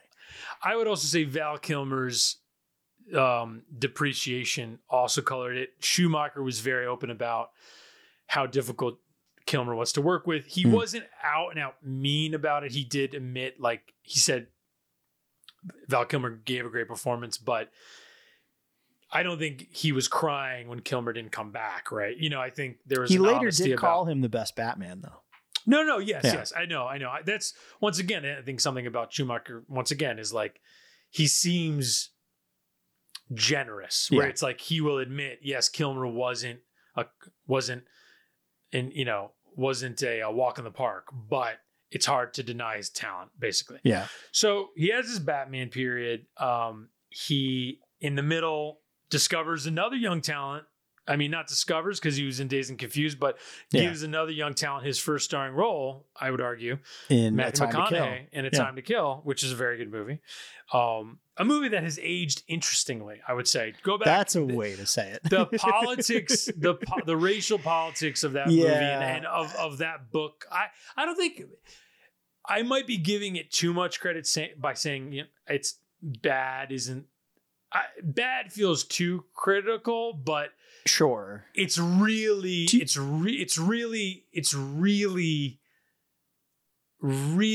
digging into as much of that as it can for the content it's adapting. I think it's certainly better than The Client. I will say that. I think it's I'm glad you're talking about it in the way that you are, because I do think it's a good segue into our next movie. Oh, for sure. Which Flawless, similarly, they're about two very different things, but not dissimilarly, I think A Time to Kill is Schumacher tackling a movie in a way that certainly, definitely at the time, its heart and its head, or its heart was in the right place kind of thing. And, just certain things about it aged badly with the politics of it all. And that's fine. That's going to happen with almost anything. Right. And with Flawless, I think Flawless has, wouldn't even go so far as to say Flawless has aged badly, because it wasn't received particularly well. No, barely. At the time. Now, the setting is important because he basically makes the biggest movies of his career at the time. Right. And then he makes 8mm, which is written by Andrew Kevin Walker, who wrote Seven, and is about kind of, what's it called? Those types of films. Snuff films. Yeah. Which actually, I like 8mm. I think it's actually a pretty good movie. That's where I got my start. In snuff films? Yeah. Oh, I didn't know that. That's interesting. We'll have to talk about that off air. But that movie does okay, but basically I think it's the end of a certain period in his life, and then I think Flawless is the beginning of this next one, which both of our next movies are in, where he writes Flawless. Yeah. And Flawless is a very important movie for him, and he speaks about it in interviews kind of with a lot of passion, which kind of makes its not goodness a little bit more sad, I would say. Yeah. So just to set it up, it's about a guy named Tony Lip, and he's a driver for the Italian mafia. And it's the transgender green book is like what it is. I mean, that's exactly what it literally beginning to end. Yeah. It is like somewhere, whatever one of the Farrelly brothers directed Green Book saw Flawless on HBO and was like, or I guess the writer saw it was like, maybe I'll. It's boop, boop, boop. It bears comparison in more ways than one, right? I would say if you want to read a really good take on Flawless, Emily Vanderwerf has a piece in the AV Club. Where she sort of reappraised Flawless sort of right after Philip Seymour Hoffman's death. So I would suggest you check that out. We will link to it. It's a good take on it because it feels very honest, and particularly in the sense of the movie itself and its plot and all of that is really just mired in a lot of things that just don't really track well. But she does highlight, and a lot of people at the time did as well. This was like the one thing that I think maybe kind of rose out of the movie. If you go and you look at sort of the reviews from the time, is the performances, sort of rise to the occasion. It's just sort of everything else surrounding it just is misguided is I think the word. Yeah. De Niro, Robert De Niro and Philip Seymour Hoffman are the two leads. Yeah. And they're both doing solid work in this movie. At the time in particular, I think obviously for a number of reasons, I think Hoffman's performance has aged badly, obviously, because you just outside of the fact that you have a cis man playing transgender woman, right? That's certainly something that still comes up seemingly. I mean, if you looked at film Twitter, it would seem almost every day with casting that still happens in Hollywood. So that's a little tough to swallow. And I also think just certain things about it feel sort of cliched now, but at the time were not. And he was actually praised for kind of the way he escaped what up to then were a lot of cliches on screen. And basically, Robert De Niro plays a security guard. Is he retired or is he... No, I think he's a working security guard. Yeah, he's a bank security. A retired NYPD cop. Right. And he basically he lives alone, right? Lives a seemingly kind of relatively lonely life. Like the only friends in his life are other security guards. One of whom, the one who shows up the most frequently, is played by Skip Sudduth, I think is how you pronounce his name. But it's kind of funny because he and De Niro were in Ronin together. Ronin, baby. Right before this. So basically, doesn't have a lot going on. He frequents this one club where, meets escorts. Essentially, that's like the only human contact he seemingly has outside of like his work, and is a just rampant, belligerent homophobe. And he essentially kind of interjects himself into a situation happening upstairs in his apartment with some drug dealers who are trying to retrieve a bunch of money that's been stolen. And that's sort of the stealing of this money is what kicks off the movie. So right from Jump Street, it's a little weird because if you were to think about the movie you were walking into based on the plot of like a transphobic and homophobic man who, ultimately befriends a transgender woman, who teaches him singing lessons, you would not think that it would open with some kind of a drug money heist. You know what it reminded me of, dude? What's that? Reminded me of Random Hearts, which is the same year. And it's if the movie is about, like I think we said this about Random Hearts or whatever. If Random Hearts is just about two people who meet because their husband and wife, their spouses died in a plane, and they learned through their death that they were having an affair with each other, and then they get involved romantically because of that revelation. If that's your movie, Random Hearts, those are the best parts of the movie Random Hearts with Harrison Ford and Kristen Scott Thomas.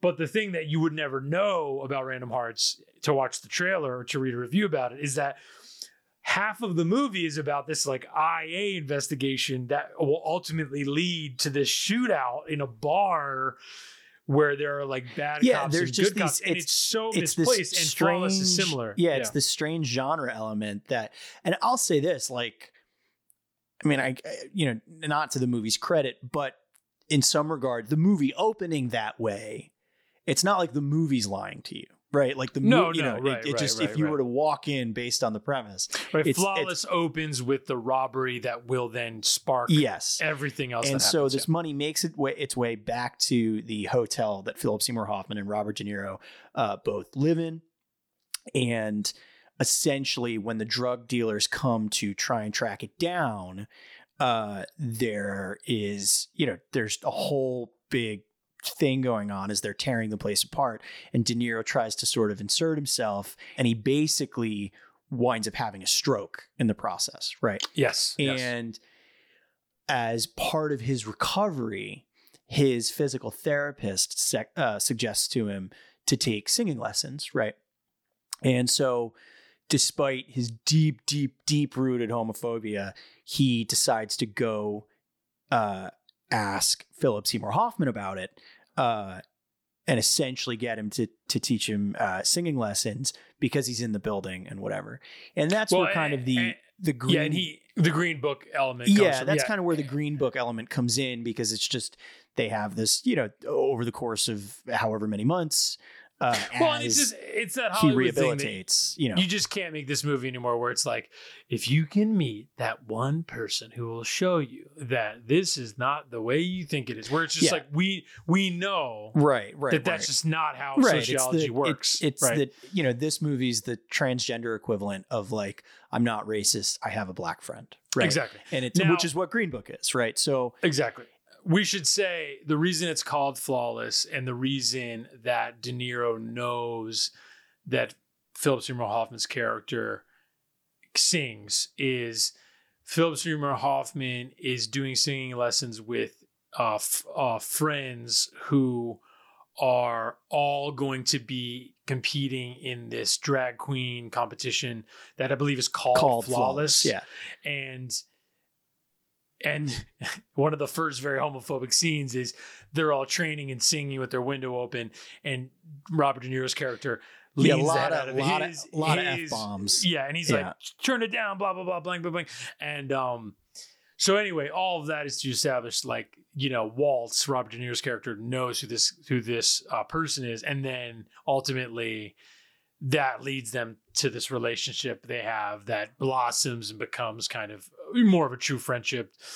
But of course, while this is all going on, there are these drug dealers, these dangerous guys looking for this stolen money, and nobody knows where it is. And of course, without giving everything away, we of course will know that Philip Seymour Hoffman's character knows something about where that money is. Right. So, and it's again, and this is what people sort of, literally no pun intended, but what people dragged the movie for when it was out, was that there are these heavy genre elements of this drug money subplot, right, that completely distract and it's not that, you know, Schumacher writes it in a way that it's not completely irrelevant to the story. It all fuels into this climax that it sort of makes them better friends at the end of it, right?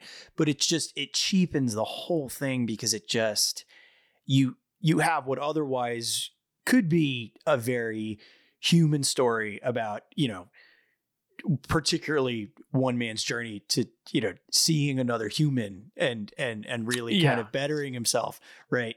Not that we need that story necessarily anyway, but that is certainly the more potent of the two threads going through this movie. And then to then have the thing that brings them together be this very contrived high genre thing, it just feels like it undercuts itself, which is a huge and bummer. Also the fact that Rusty, who is Philip Seymour Hoffman's character, here's what's also weird about the movie, and I've been reading the Emily Van Orff piece actually while you've been talking, and she's right about this. The movie conflates drag queen with trans woman, because Philip Seymour Hoffman's character's name is Rusty in the movie, and is, at least by the movie's contention, referred to as a he/him character, right? Yes, but of course, it's revealed in this movie, Rusty is planning and saving to get a sex change operation. Yeah. So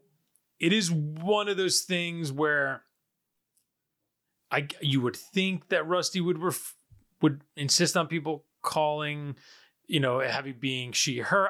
But it's one of those things. It's tough. It's like that's a gray part of the movie that's not well defined, which, you know, right, like maybe you blame it on 99, I guess. I don't know, but yeah, exactly. Like and that might just be part of it.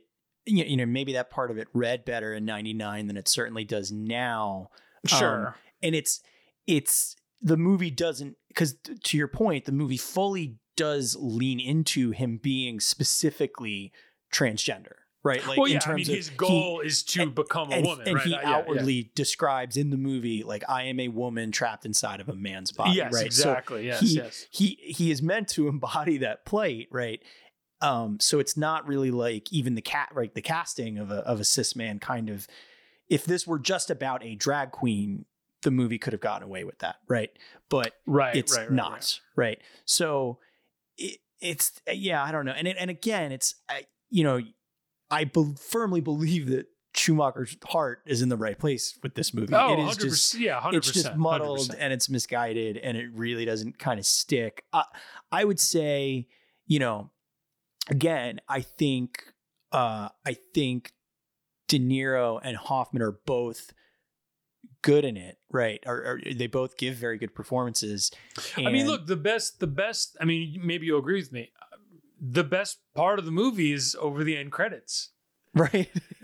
where it's just a rotating camera, literally for I think 5 minutes over the credits. Yeah, and it's the two of them doing the chord song rehearsal things for his physical therapy, because Robert De Niro can't speak because of the stroke, right? He's having trouble speaking because of the stroke and have trouble walking. So the singing helps with his speech. And there's just 5 minutes over the credits where it's them doing these songs, and it feels so honest. and like two giants just loving. Yeah, and we should say, I mean, at the time, Hoffman was not, right? Like this was this movie now, critically was sort of almost his. I don't want to say escape, but it was kind of part of it was part of his arrival. Yeah, 99 was a huge year. 99 was Talented Mr. Ripley, Magnolia, and Flawless, in which he played. If you know those movies, they could not be more different characters, right? Right. Like, and so this movie was definitely. If that's the thing to come out of this movie, then great. Like I'm glad this movie exists.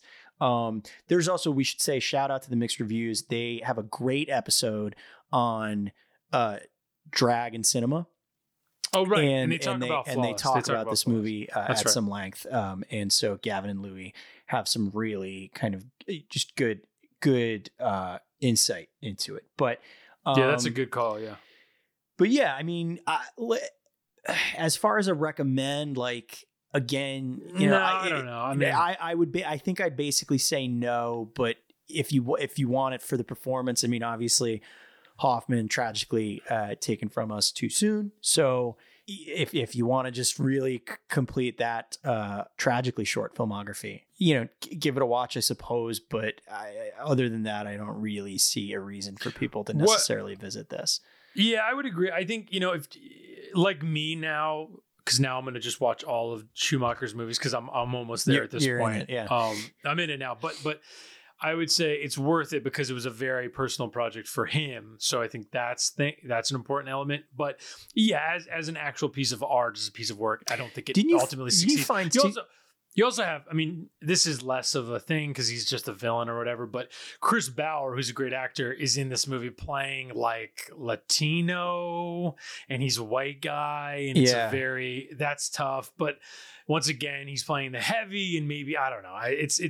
That's a whole nother thing. You have a couple other good performances. Wanda Jesus is in this, which she has a couple of really good scenes, and same goes for Wilson Hermain Heredia is good, and Daphne Rubin Vega. They're all kind of they all have good kind of little roles in it. I think what's interesting about this movie, so it costs 15, which is lower for Joel Schumacher after all of his big movies, but it doesn't even make 5, right? So this is kind of brings us to what we were talking about earlier. It didn't get great reviews, and this is a great example of, especially back in 99, but even still to this day, if you make a small movie and you're really relying on critics to get behind it and they don't, that can kill a movie. And that definitely killed Flawless. I have a question about this movie because I was trying to because again, the movie got criticized for it, rightly so, when it came out, that like even for 99, this movie felt like it was setting back, right? And I couldn't help but think, like, is this movie supposed to take place in like 92? I don't know. Because there's nothing really that like specifically places it either. It feels like it does, I guess, is my point. Like it, and that might just, again, maybe be the politics of it all that feel that way to me.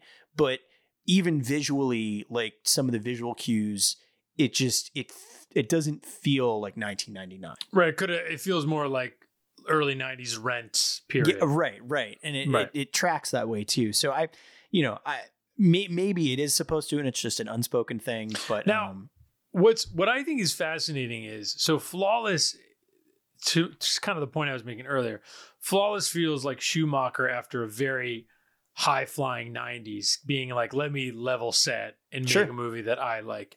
And then what's crazy is the next year he makes, I think, his best movie, which is Tigerland, in which he basically introduces Colin Farrell to the world, which Tigerland is not one of our movies, but we briefly talked about it on our Colin Farrell B-sides, and I would just encourage anybody, seek it out. It is a very, very good movie. Colin Farrell's great in it. And then here's what's funny. Okay, as we get to Veronica Guerin, our final movie, in 2002, he makes Bad Company, which I would say, without a doubt, is his worst movie. I saw at the time, and I don't remember it, and I did not rewatch it for this. We almost made it one of our B-sides, and then we elected. I think we were going to, and I kind of said to you, I was like, "Look, dude, this is just not. I mean, it's just bad. It's just like one of those movies. Like, if Flawless is flawed because of its politics and what have you, and all these things, and of course, that's plenty to chew on.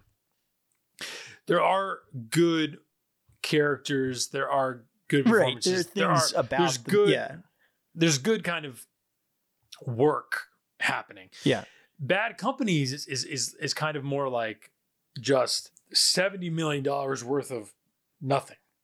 It's just a spy movie with Chris Rock with no real jokes. Anthony Hopkins just trying to remember his lines, right? I mean, that's all it is. What's interesting about Bad Company, though, is it's produced by it's produced by Jerry Bruckheimer, and in 2003, Joel Schumacher makes Veronica Guerin, which is produced by Jerry Bruckheimer, which I kept wondering. Is that a world where Schumacher's like, look, dude, I'll make Bad Company. No, right. But you gotta pay for Guerin. No, that's a really because Veronica Guerin to me is kind of the end of that brief period of Joel Schumacher being like, let me go small. Yeah. Because Veronica Guerin is a small movie about the Irish journalist who was assassinated in the mid-90s while covering and revealing elements of the terrible moment in time in which drugs pervaded and was poisoning so much of Ireland. Yeah, particularly Dublin is where the movie focuses. But yeah. And her death was, her death sparked a great sea change in the laws and the arrests of many drug lords in Dublin and Greater Ireland. One thing before Veronica Guerin we'll mention, he makes another movie with Colin Farrell that I think is maybe one of his top 5 movies, which is Phone Booth. Yeah, which is a fun movie. We also talked about a bit on the Farrell episode. I was going to say like the back, which is probably his last real hit, Phone Booth. Well, right, like I was going to say, sort of the Farrell collab is sort of his final high point, right? Because it's like, I wish he could have made one more movie with Farrell. Yeah, hell yeah, of course. I mean, Farrell's in Veronica Guerin for one scene, but doesn't it feel like Schumacher should have directed the Farrell Fright Night? Oh my god! Right? Like, I mean, I like that movie. I think the movie's okay. I like Farrell a lot in it. And it's funny, and maybe that's just a just like a Lost Boys. I was just gonna say that's probably the only reason I'm saying that, but. I would have, one more Farrell, especially like now that Farrell's like weird with his choices, that could have been so fun. One more. Anyway. But look, Veronica Guerin, I'll be honest, I don't think we need to spend a lot of time on Veronica Guerin. I will say this. I'm Irish. You're Irish. We weren't born in Ireland, whatever. I've been to Dublin, but I've read James Joyce, but I don't have any crazy affinity for Ireland other than just my family. But, and maybe you'll disagree with me, I will say, watching this movie, I kind of was like, I felt a pride, almost similar to when we talked about Evelyn with Pierce Brosnan. Sure, yeah. I felt some sort of weird, like, you know what, man? Like, this woman, like, this feels like the Irish stubbornness that I feel like I love, that I felt like. I mean, this is a canonization of this person. Yes, it's writing the legend, and there's a lot of things that aren't factually correct, and it got criticized for that. And this is, as I mentioned before, yet another smaller movie Schumacher made that did get kind of middling reviews when it came out, and ultimately didn't really get much notice. I would say this movie is rated, right? Like because it's I guess I don't know if it's. I mean, maybe underrated because it doesn't necessarily deserve to be completely forgotten or whatever, but it definitely like. It lives, and not that IMDb is like a perfect barometer of anything, but it lives at like a 6.9 on IMDb, and that feels accurate to me. It's relatively short, which is great, right? It's under 2 hours. It's like, it is short. It's like under 100 minutes, I think. Yeah. I think it's basically 100 minutes. Yeah. And I would encourage you, if you do watch it, also seek out the Roger Ebert review, because he mentioned something that's kind of interesting where he highlights specifically kind of that the movie, like that Blanchett and Schumacher kind of touch on something with the Veronica Guerin person / character in this case, I suppose, that the movie almost kind of sidesteps, but they still kind of manage to get in there. And that is to say, you mentioned, Dan, that this movie is a canonization of her, right? And what's interesting is Ebert points out that Blanchett is kind of threading this like egocentrism, and this is like a thing that feeds through to her. You mentioned that stubbornness, kind of that kind of thing.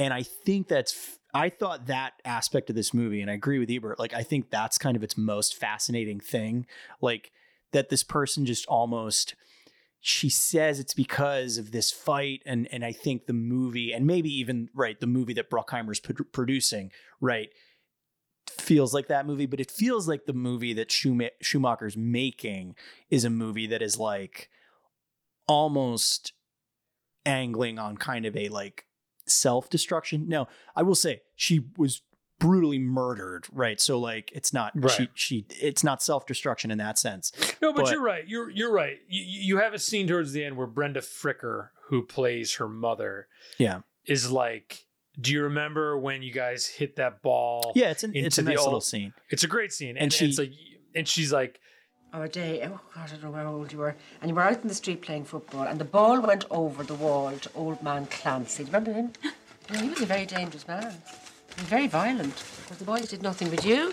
bold as brass. You marched up those steps and you just knocked on his door. Scared the bejesus out of me. You didn't show it. That's your thing, isn't it? You don't show your fear. You know, Veronica, sometimes it's wiser to let the crazy old man keep the ball.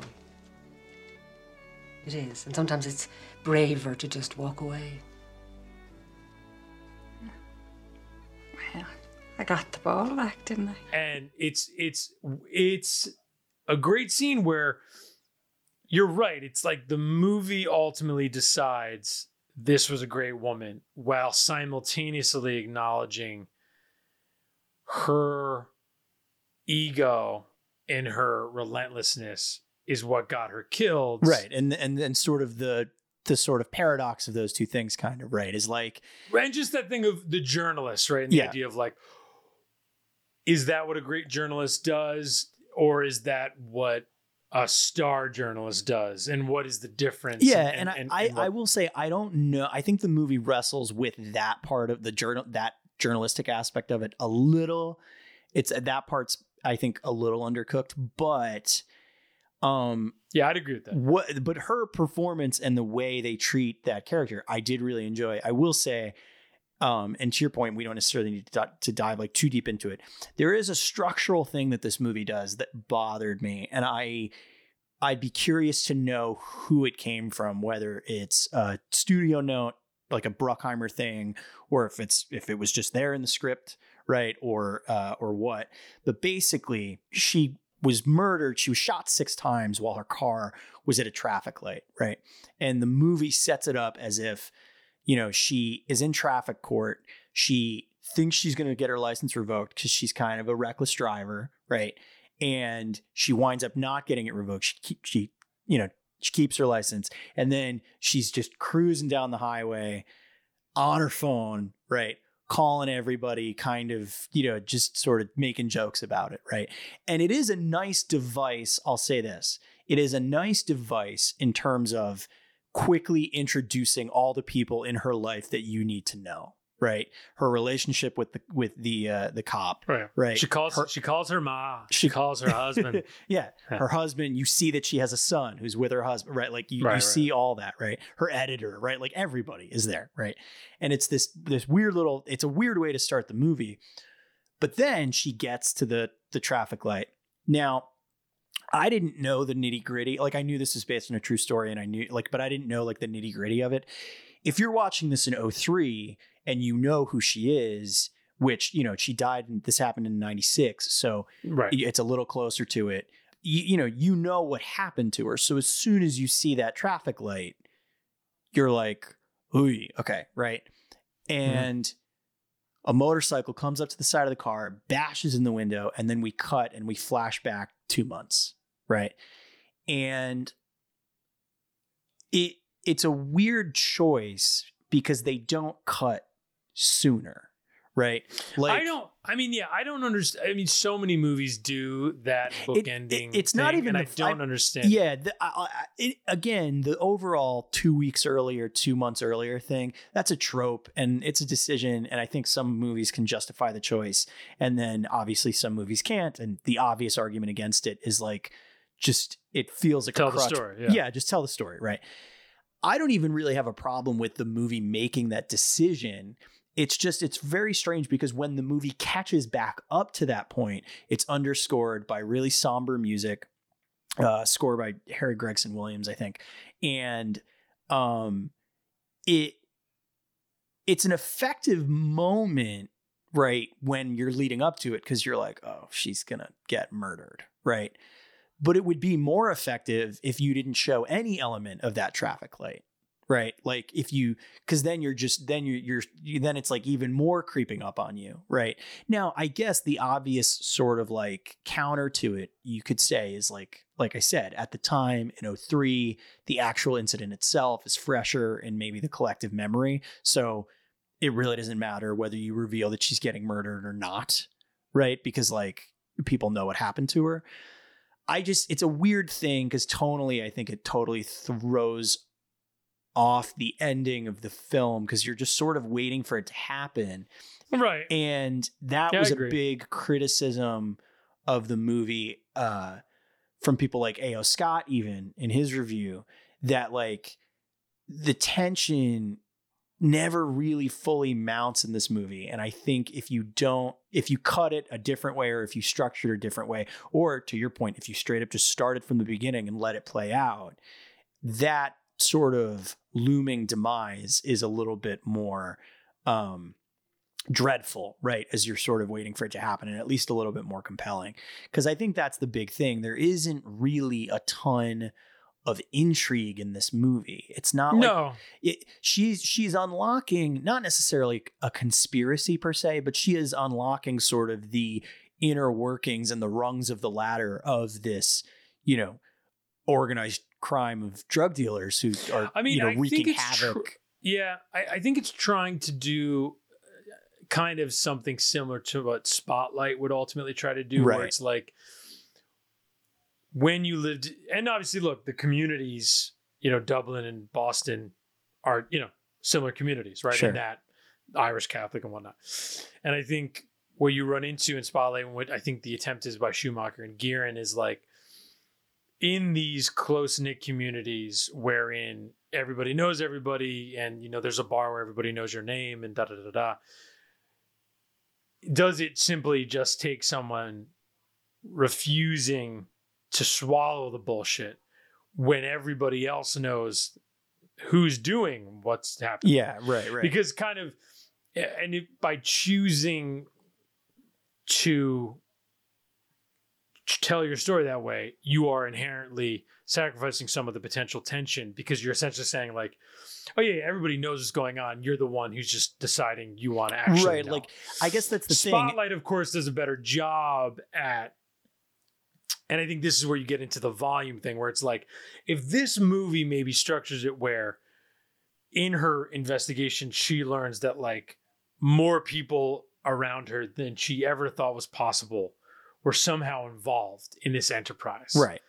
Which is basically what Spotlight does. Like, the tension of Spotlight is not of what's going on. It's of how insidious. Yeah. It's not the reveal. It's the extent of the reveal. Where at a certain point, Keaton's like, how did we not see this? This is negligent at a certain point. Yeah. And it's maybe the mistake that Veronica Guerin makes as a film is you don't have that moment where Veronica Guerin's like, this was happening. Right, we all knew. There's not really a moment like that. Yeah, that's true. That's true. Again, it like you could say the things that we're talking about are like genre tropey things, and they are, but like it's already a genre movie. So and it's like, dude, what do we say all the time? There's a reason the tropes work. Yeah, man. Totally. And like, and it's already that movie. So like, just make it a good one. And it's not I say that as if it's like a terrible movie. It's not. Yeah, I certainly certainly like this movie more than you did. I found myself pretty pretty enwrapped by it. I loved Cate Blanchett in it. Blame it on the Irish once again. Blame it on the Irish roots, if you will. I think she gives a great performance. I think at the time, again, if you look at the reviews, like at the time, people were just kind of like, "Oh, it's a wig and an accent," and it's like, "Man, fuck off!" Like, like you're just. Well, and I liked the part that I liked the most. Yeah, I know. Which A.O. Scott said that, which I was like, that's just easy writing. Where it's like, dude, A.O. Scott is a brilliant writer, and I'm like, dude. Do better. I know this is 17 years ago, but that's Elvis Mitchell shit, dude. Just like put that shit in your drawer and think of a better way to say it. But anyway, but basically the best parts of the movie for me were, she gets brutalized in different. Before she gets killed, she gets brutalized in all these different ways. And then she returns to her sources with this like spunk attitude, which I love. She's just like, fuck she's you still attitude. at it. There's a great, one of her frequent sources is Kieran Hines, who plays a real guy, John Trainer, who escaped Ireland. And I don't know if he was ever caught. Yeah, I mean, at least as of the movie ends with kind of a not so great narration that kind of catches you up to speed on like everything that happened right after her murder and all that. John Gilligan, who was the main drug dealer, was convicted for a long time and has since been released, as a matter of fact. Okay, interesting. But he served his time. But Trainer, who's Kieran Hines, I don't know that he ever got caught. Again, as of the movie, so 03, right? So a while ago. But he was still not extradited. Right, and that all happened, and just to be, and so that, right to your point, 03, everything happened in 96. So even that's 7 years. It's been a minute. So. But I think he gives a pretty good performance. It's a nice. He's I feel like a kind of underappreciated actor. Oh, he definitely is. And what's funny is Kieran Hines then the next year shows up in Schumacher's Phantom of the Opera.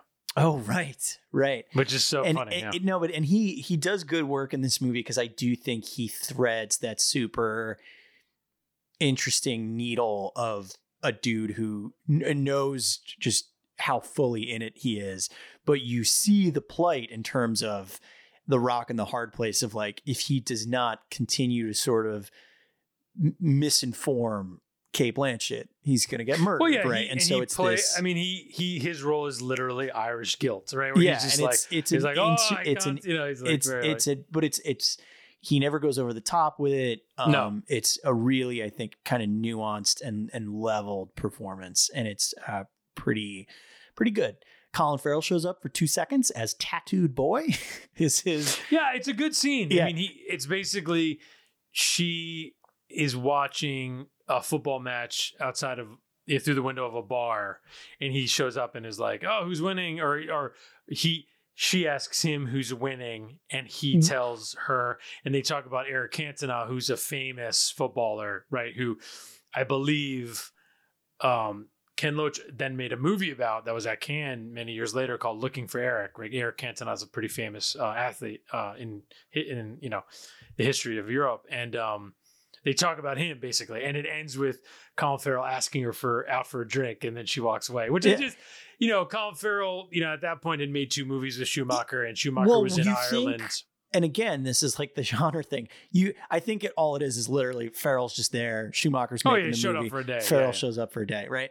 But what's sort of the bummer about it is, from like a genre movie perspective, is you think he's going to be like a John Bernthal and Sicario type thing, where like that's going to be one scene, and then it becomes he'll come back. You think like, and they do this thing where, and again, this is like the weird. Yeah, why not make him like Deep Throat?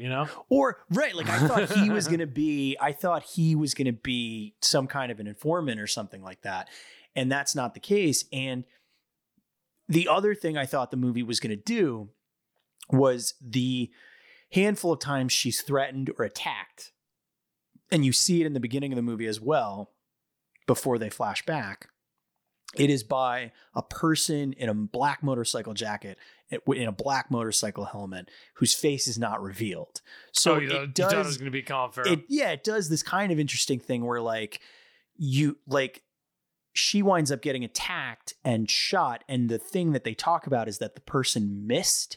And I kept thinking like, oh, it's going to be Colin Farrell. And like, he didn't miss. He just shoots her in the leg because he doesn't want to murder her. But he can't, you know, and so, but like, and yeah, like that might even in and of itself be convenient and trite and whatever. But I feel like at least would be like a little bit more interesting and engaging right. than kind of the way the movie coasts along. And yeah, I didn't dislike the movie, but I wanted to kind of really like it more. How would you rank these four for you? I would go Cousins. For one. Yeah, I would go Cousins, Veronica Guerin. The last two are tough. Yeah, I was going to say, the last two are tough. The same. I would probably say Dying Young and then Flawless, because I think Flawless has just aged so badly that like no one really needs to see it. And at least Dying Young is like an interesting curio in Julia Roberts' career. And is basically harmless. I think I'd be the same ranking. Yeah, I mean, Cousins is definitely the number one. And then Cousins is basically like really kind of fun. Yeah, I mean, Cousins, you know, he's like we said, we listed his filmography. Cousins is certainly, you know, if for me, Tigerland is one, and then, you know, after that, it's something like The Lost Boys and Phone Booth, and, you know, Falling Down is somewhere there, and then there's Batman Forever, Cousins, right? Like those, The Client, Time to Kill, like they all kind of, I mean, this is what I'm talking about. You know, I think I tweeted this when he passed.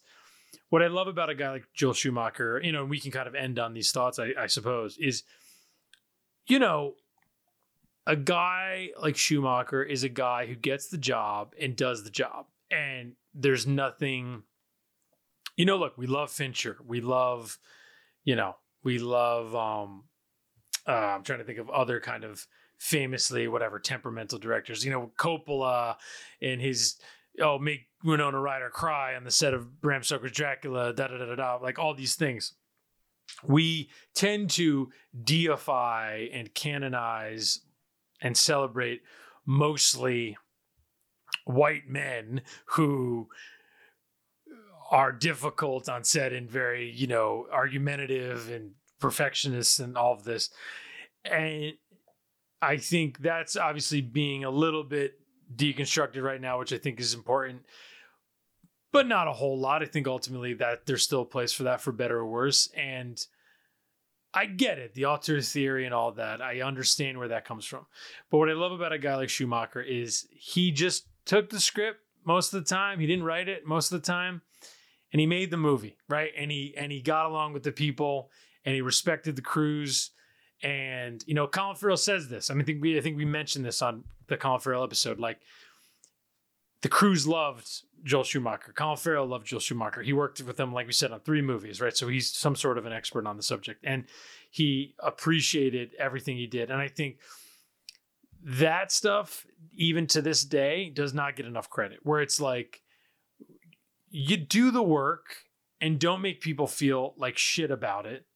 And there should be some credit for that, as opposed to making a masterpiece at the expense of, you know, the psychology of a Shelley Duvall or you know what I mean? Or, yeah. And the tragedy, right, is that like these filmmakers, a lot of the ones that we've even highlighted, they kind of disappear a little bit because, of course. because they don't sort of, achieve that storied status of doing 200 takes or, you know, whatever you want to say. But look, did Schumacher make a movie that's at the level of The Social Network or Zodiac or whatever? I guess no, he didn't. But right, like that would be the difference. But it also doesn't. I think it's important to note that like both him and other filmmakers like him, like they make the kind of movies that made you start this podcast, right? Like just these movies that like nobody thinks about anymore, but you know, are some misses 100%, right? Like definitely. Well, and movies that exist less and less, right? Yeah. Like Cousins. I don't even know where that story lives. I don't even think it's a show. I think it's nothing. I said this to you as I was watching it because I was just so struck by the movie as I was watching it that like I was like, I mean, you know, and again, it's why we do this podcast, but like, where does that movie even go? Because there is no crazy high concept to that movie outside of maybe the partner swap thing. But generally speaking, like, yeah, now that movie is not a movie. It's like it's an episode on modern love, right? Exactly, like, exactly. That like John Carney directs, and it's like okay, you know, which is fine. Right. Or at best, it's like a 6-part Amazon original like miniseries thing or whatever. Yeah, but then some higher concept probably gets injected into it to make it that, right? And so these are all like, that movie in particular is like a very just like simple, basic human movie, and you don't get those.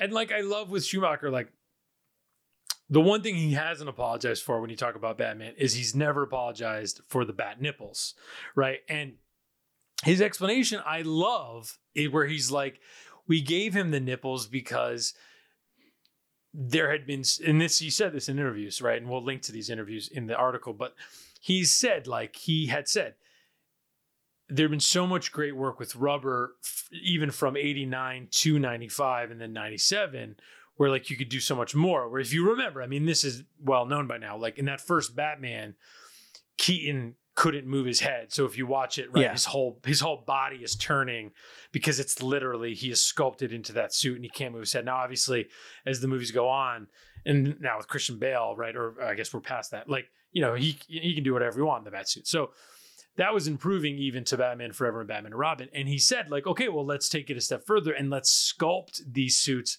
as though Batman were like a Greek god and pay homage to like, and that's where the nipples come in. And I'm like, that is a great fucking creative explanation for that. And whether or not, I don't even, frankly, I never thought for 1 second about those fucking nipples or whatever, but it became a stupid pop culture thing.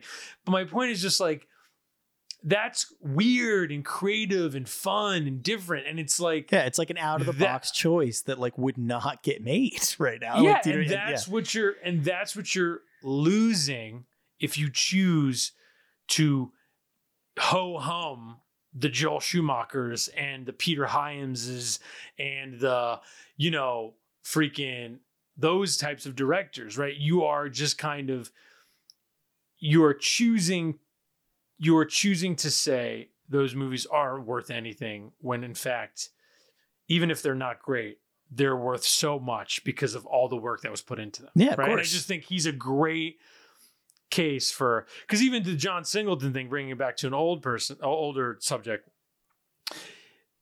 the rest of his career, Falling Boys in the Hood, like, quote unquote, wasn't maybe what people thought it would be. But to that, I say, fuck off. Like, there's amazing shit in Rosewood. There's amazing shit in Baby Boy, right? We talked about that. Like, watch the movies. This is why we did the podcast. Like, you are missing gold when you choose to just act like St. Elmo's Fire is a stupid Brad Pitt movie. Right. You are being short-sighted. Yeah. And this thing of like, we have to wrap everybody's filmography up into a fucking thesis or something. Right. Yeah. And like, and that's not to say, look, that's not to say that that's not fun to do for the filmmakers, sure, and it's the filmmakers obvious, of which that it's clearly true, right? Like, you do that with a Tarantino because it feels true, and he's also got a relatively shorter filmography than, you know, maybe some of the other quote unquote greats or whatever. He's the primary example of like, his writing bleeds into everything. I mean, that's the whole right. Yeah. I mean, you know, and so it's, you know, that's fun to do, and all that stuff is fun to think about. But yeah, I'm with you in that it becomes extremely limiting because you wind up shortchanging some perfectly good movies and perfectly good work that people have done.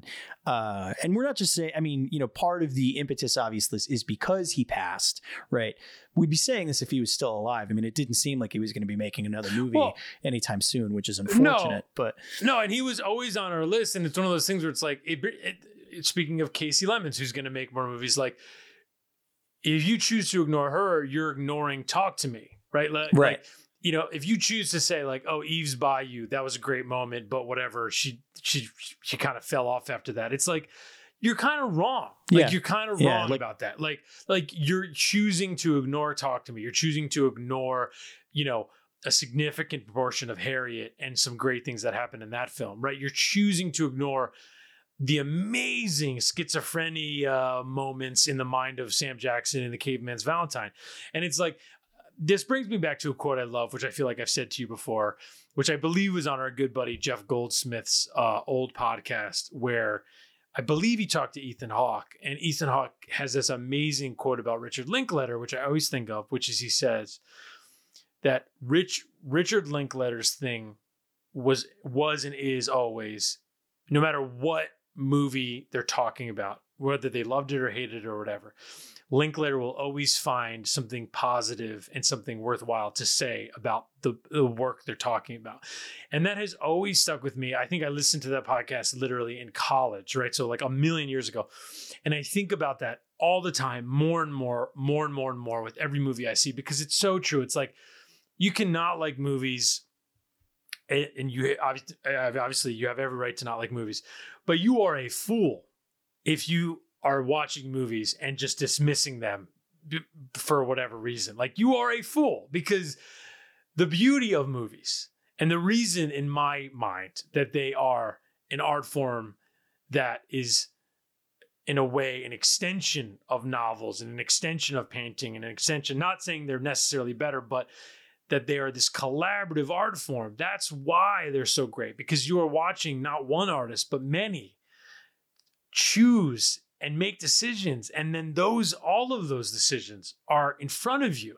And even if it's bad company, and even if it's, whatever, these movies, you can watch these movies and be like, I'll tell you, with Dying Young, one thing I thought of is how great helicopter shots are, and how drone shots have yet to compete. Yeah. And me and you have directed both of those things. I have directed helicopter shots, and I have directed drone shots. And I can tell you from experience, the helicopter shots, as of this year, our Lord 2020, still look better. And in Dying Young, when they're driving over the coast, I was like, God bless that helicopter. Yeah. It's so funny you bring that up, because in that exact moment, and the Kenny G track is like just really crushing it. And I remember thinking like, oh God, what a different time. Like, there was a helicopter for this movie. Like, for this movie, for Dying Young, there's a helicopter. Yes. Crazy to think about. Anyway, that's my screed. I'll pass it back to you to finish this up. But I think he's a great director to just mention that exact thing of like, if you are going to choose to be one of those people who just decides that the Criterion Channel is the thing that matters, then that's your choice. And it's a fucking free country, and you can do whatever you want. But I'm just here to tell you. Okay, I think I'm old enough and I've seen enough movies that I can say this. You are missing gold. And that's something that's only going to hurt you, and it's dumb. And it's your choice. But if you're one of those people who thinks that those are the only people that make movies worthwhile, you're dumb. And Joel Schumacher is an artist and should be thought of as one. And I'll give it back to you, Connor, for the finish this up. Indeed. Yeah. I'm glad we wound up covering him. I think his filmography writ large is super fascinating. Like you mentioned, Dan, just a dude who made movies at every level, of all kinds. And I think that is exceedingly rare, exceedingly overlooked. And, I'm glad he seemed like he was having fun while he was doing it. But yeah, that's it. That's us talking Schumacher. You can find us on Twitter at TFS B-Side. Also on Facebook, you can find me on Twitter at Scruffy Looking. Dan, where can people find you? Yeah, you can find me at DJ Mecca on Twitter. I started a new kind of fun series of kind of radio play episodes called Fathom is the name of the whole thing. The Twitter handle is at Fathom Stories. Connor's helped me with them. A bunch of our creative friends have helped me. It's something we kind of developed while we were all kind of at home during the quarantine. And so we have a lot of cool stories coming up. It's meant to be weekly. So if you're listening now, the first couple of episodes of the first story are most likely out and available on just as a podcast. And there's a Twitter handle and there's a website and everything. So it's called Fathom, at Fathom Stories. So I would encourage, if you like us, if you like what we do here and you want to see us kind of do our own creative stuff, that's one avenue to explore. It's audio mostly. There'll be some visual elements that are going to come forward in the coming weeks. So yeah, just kind of a spot check for that. And other than that, I have a couple reviews. I reviewed The Outpost. I'm reviewing Most Wanted, which is a new Josh Hartnett movie that is just coming out, which is about a journalist, which is funny. And I'm reviewing Gregor Jordan's new movie with Garrett Hedlund called Dirt Music, and I am interviewing Josh Hartnett. So if you're listening now, that interview should be dropping soon. So take a look out for that, because as we've talked about on this podcast, Hartnett is a favorite of mine. So I'm excited to chat with him a little bit about his new movie and his career in general. So yeah, look out for all of that. We got a lot of stuff going on for sure. Yeah, we'll be sure to keep you all informed, listeners, as that stuff develops. And that's it for this episode. So thank you for everything, Joel. And thank you, Joel. I suppose now the Schumacher's on the other foot.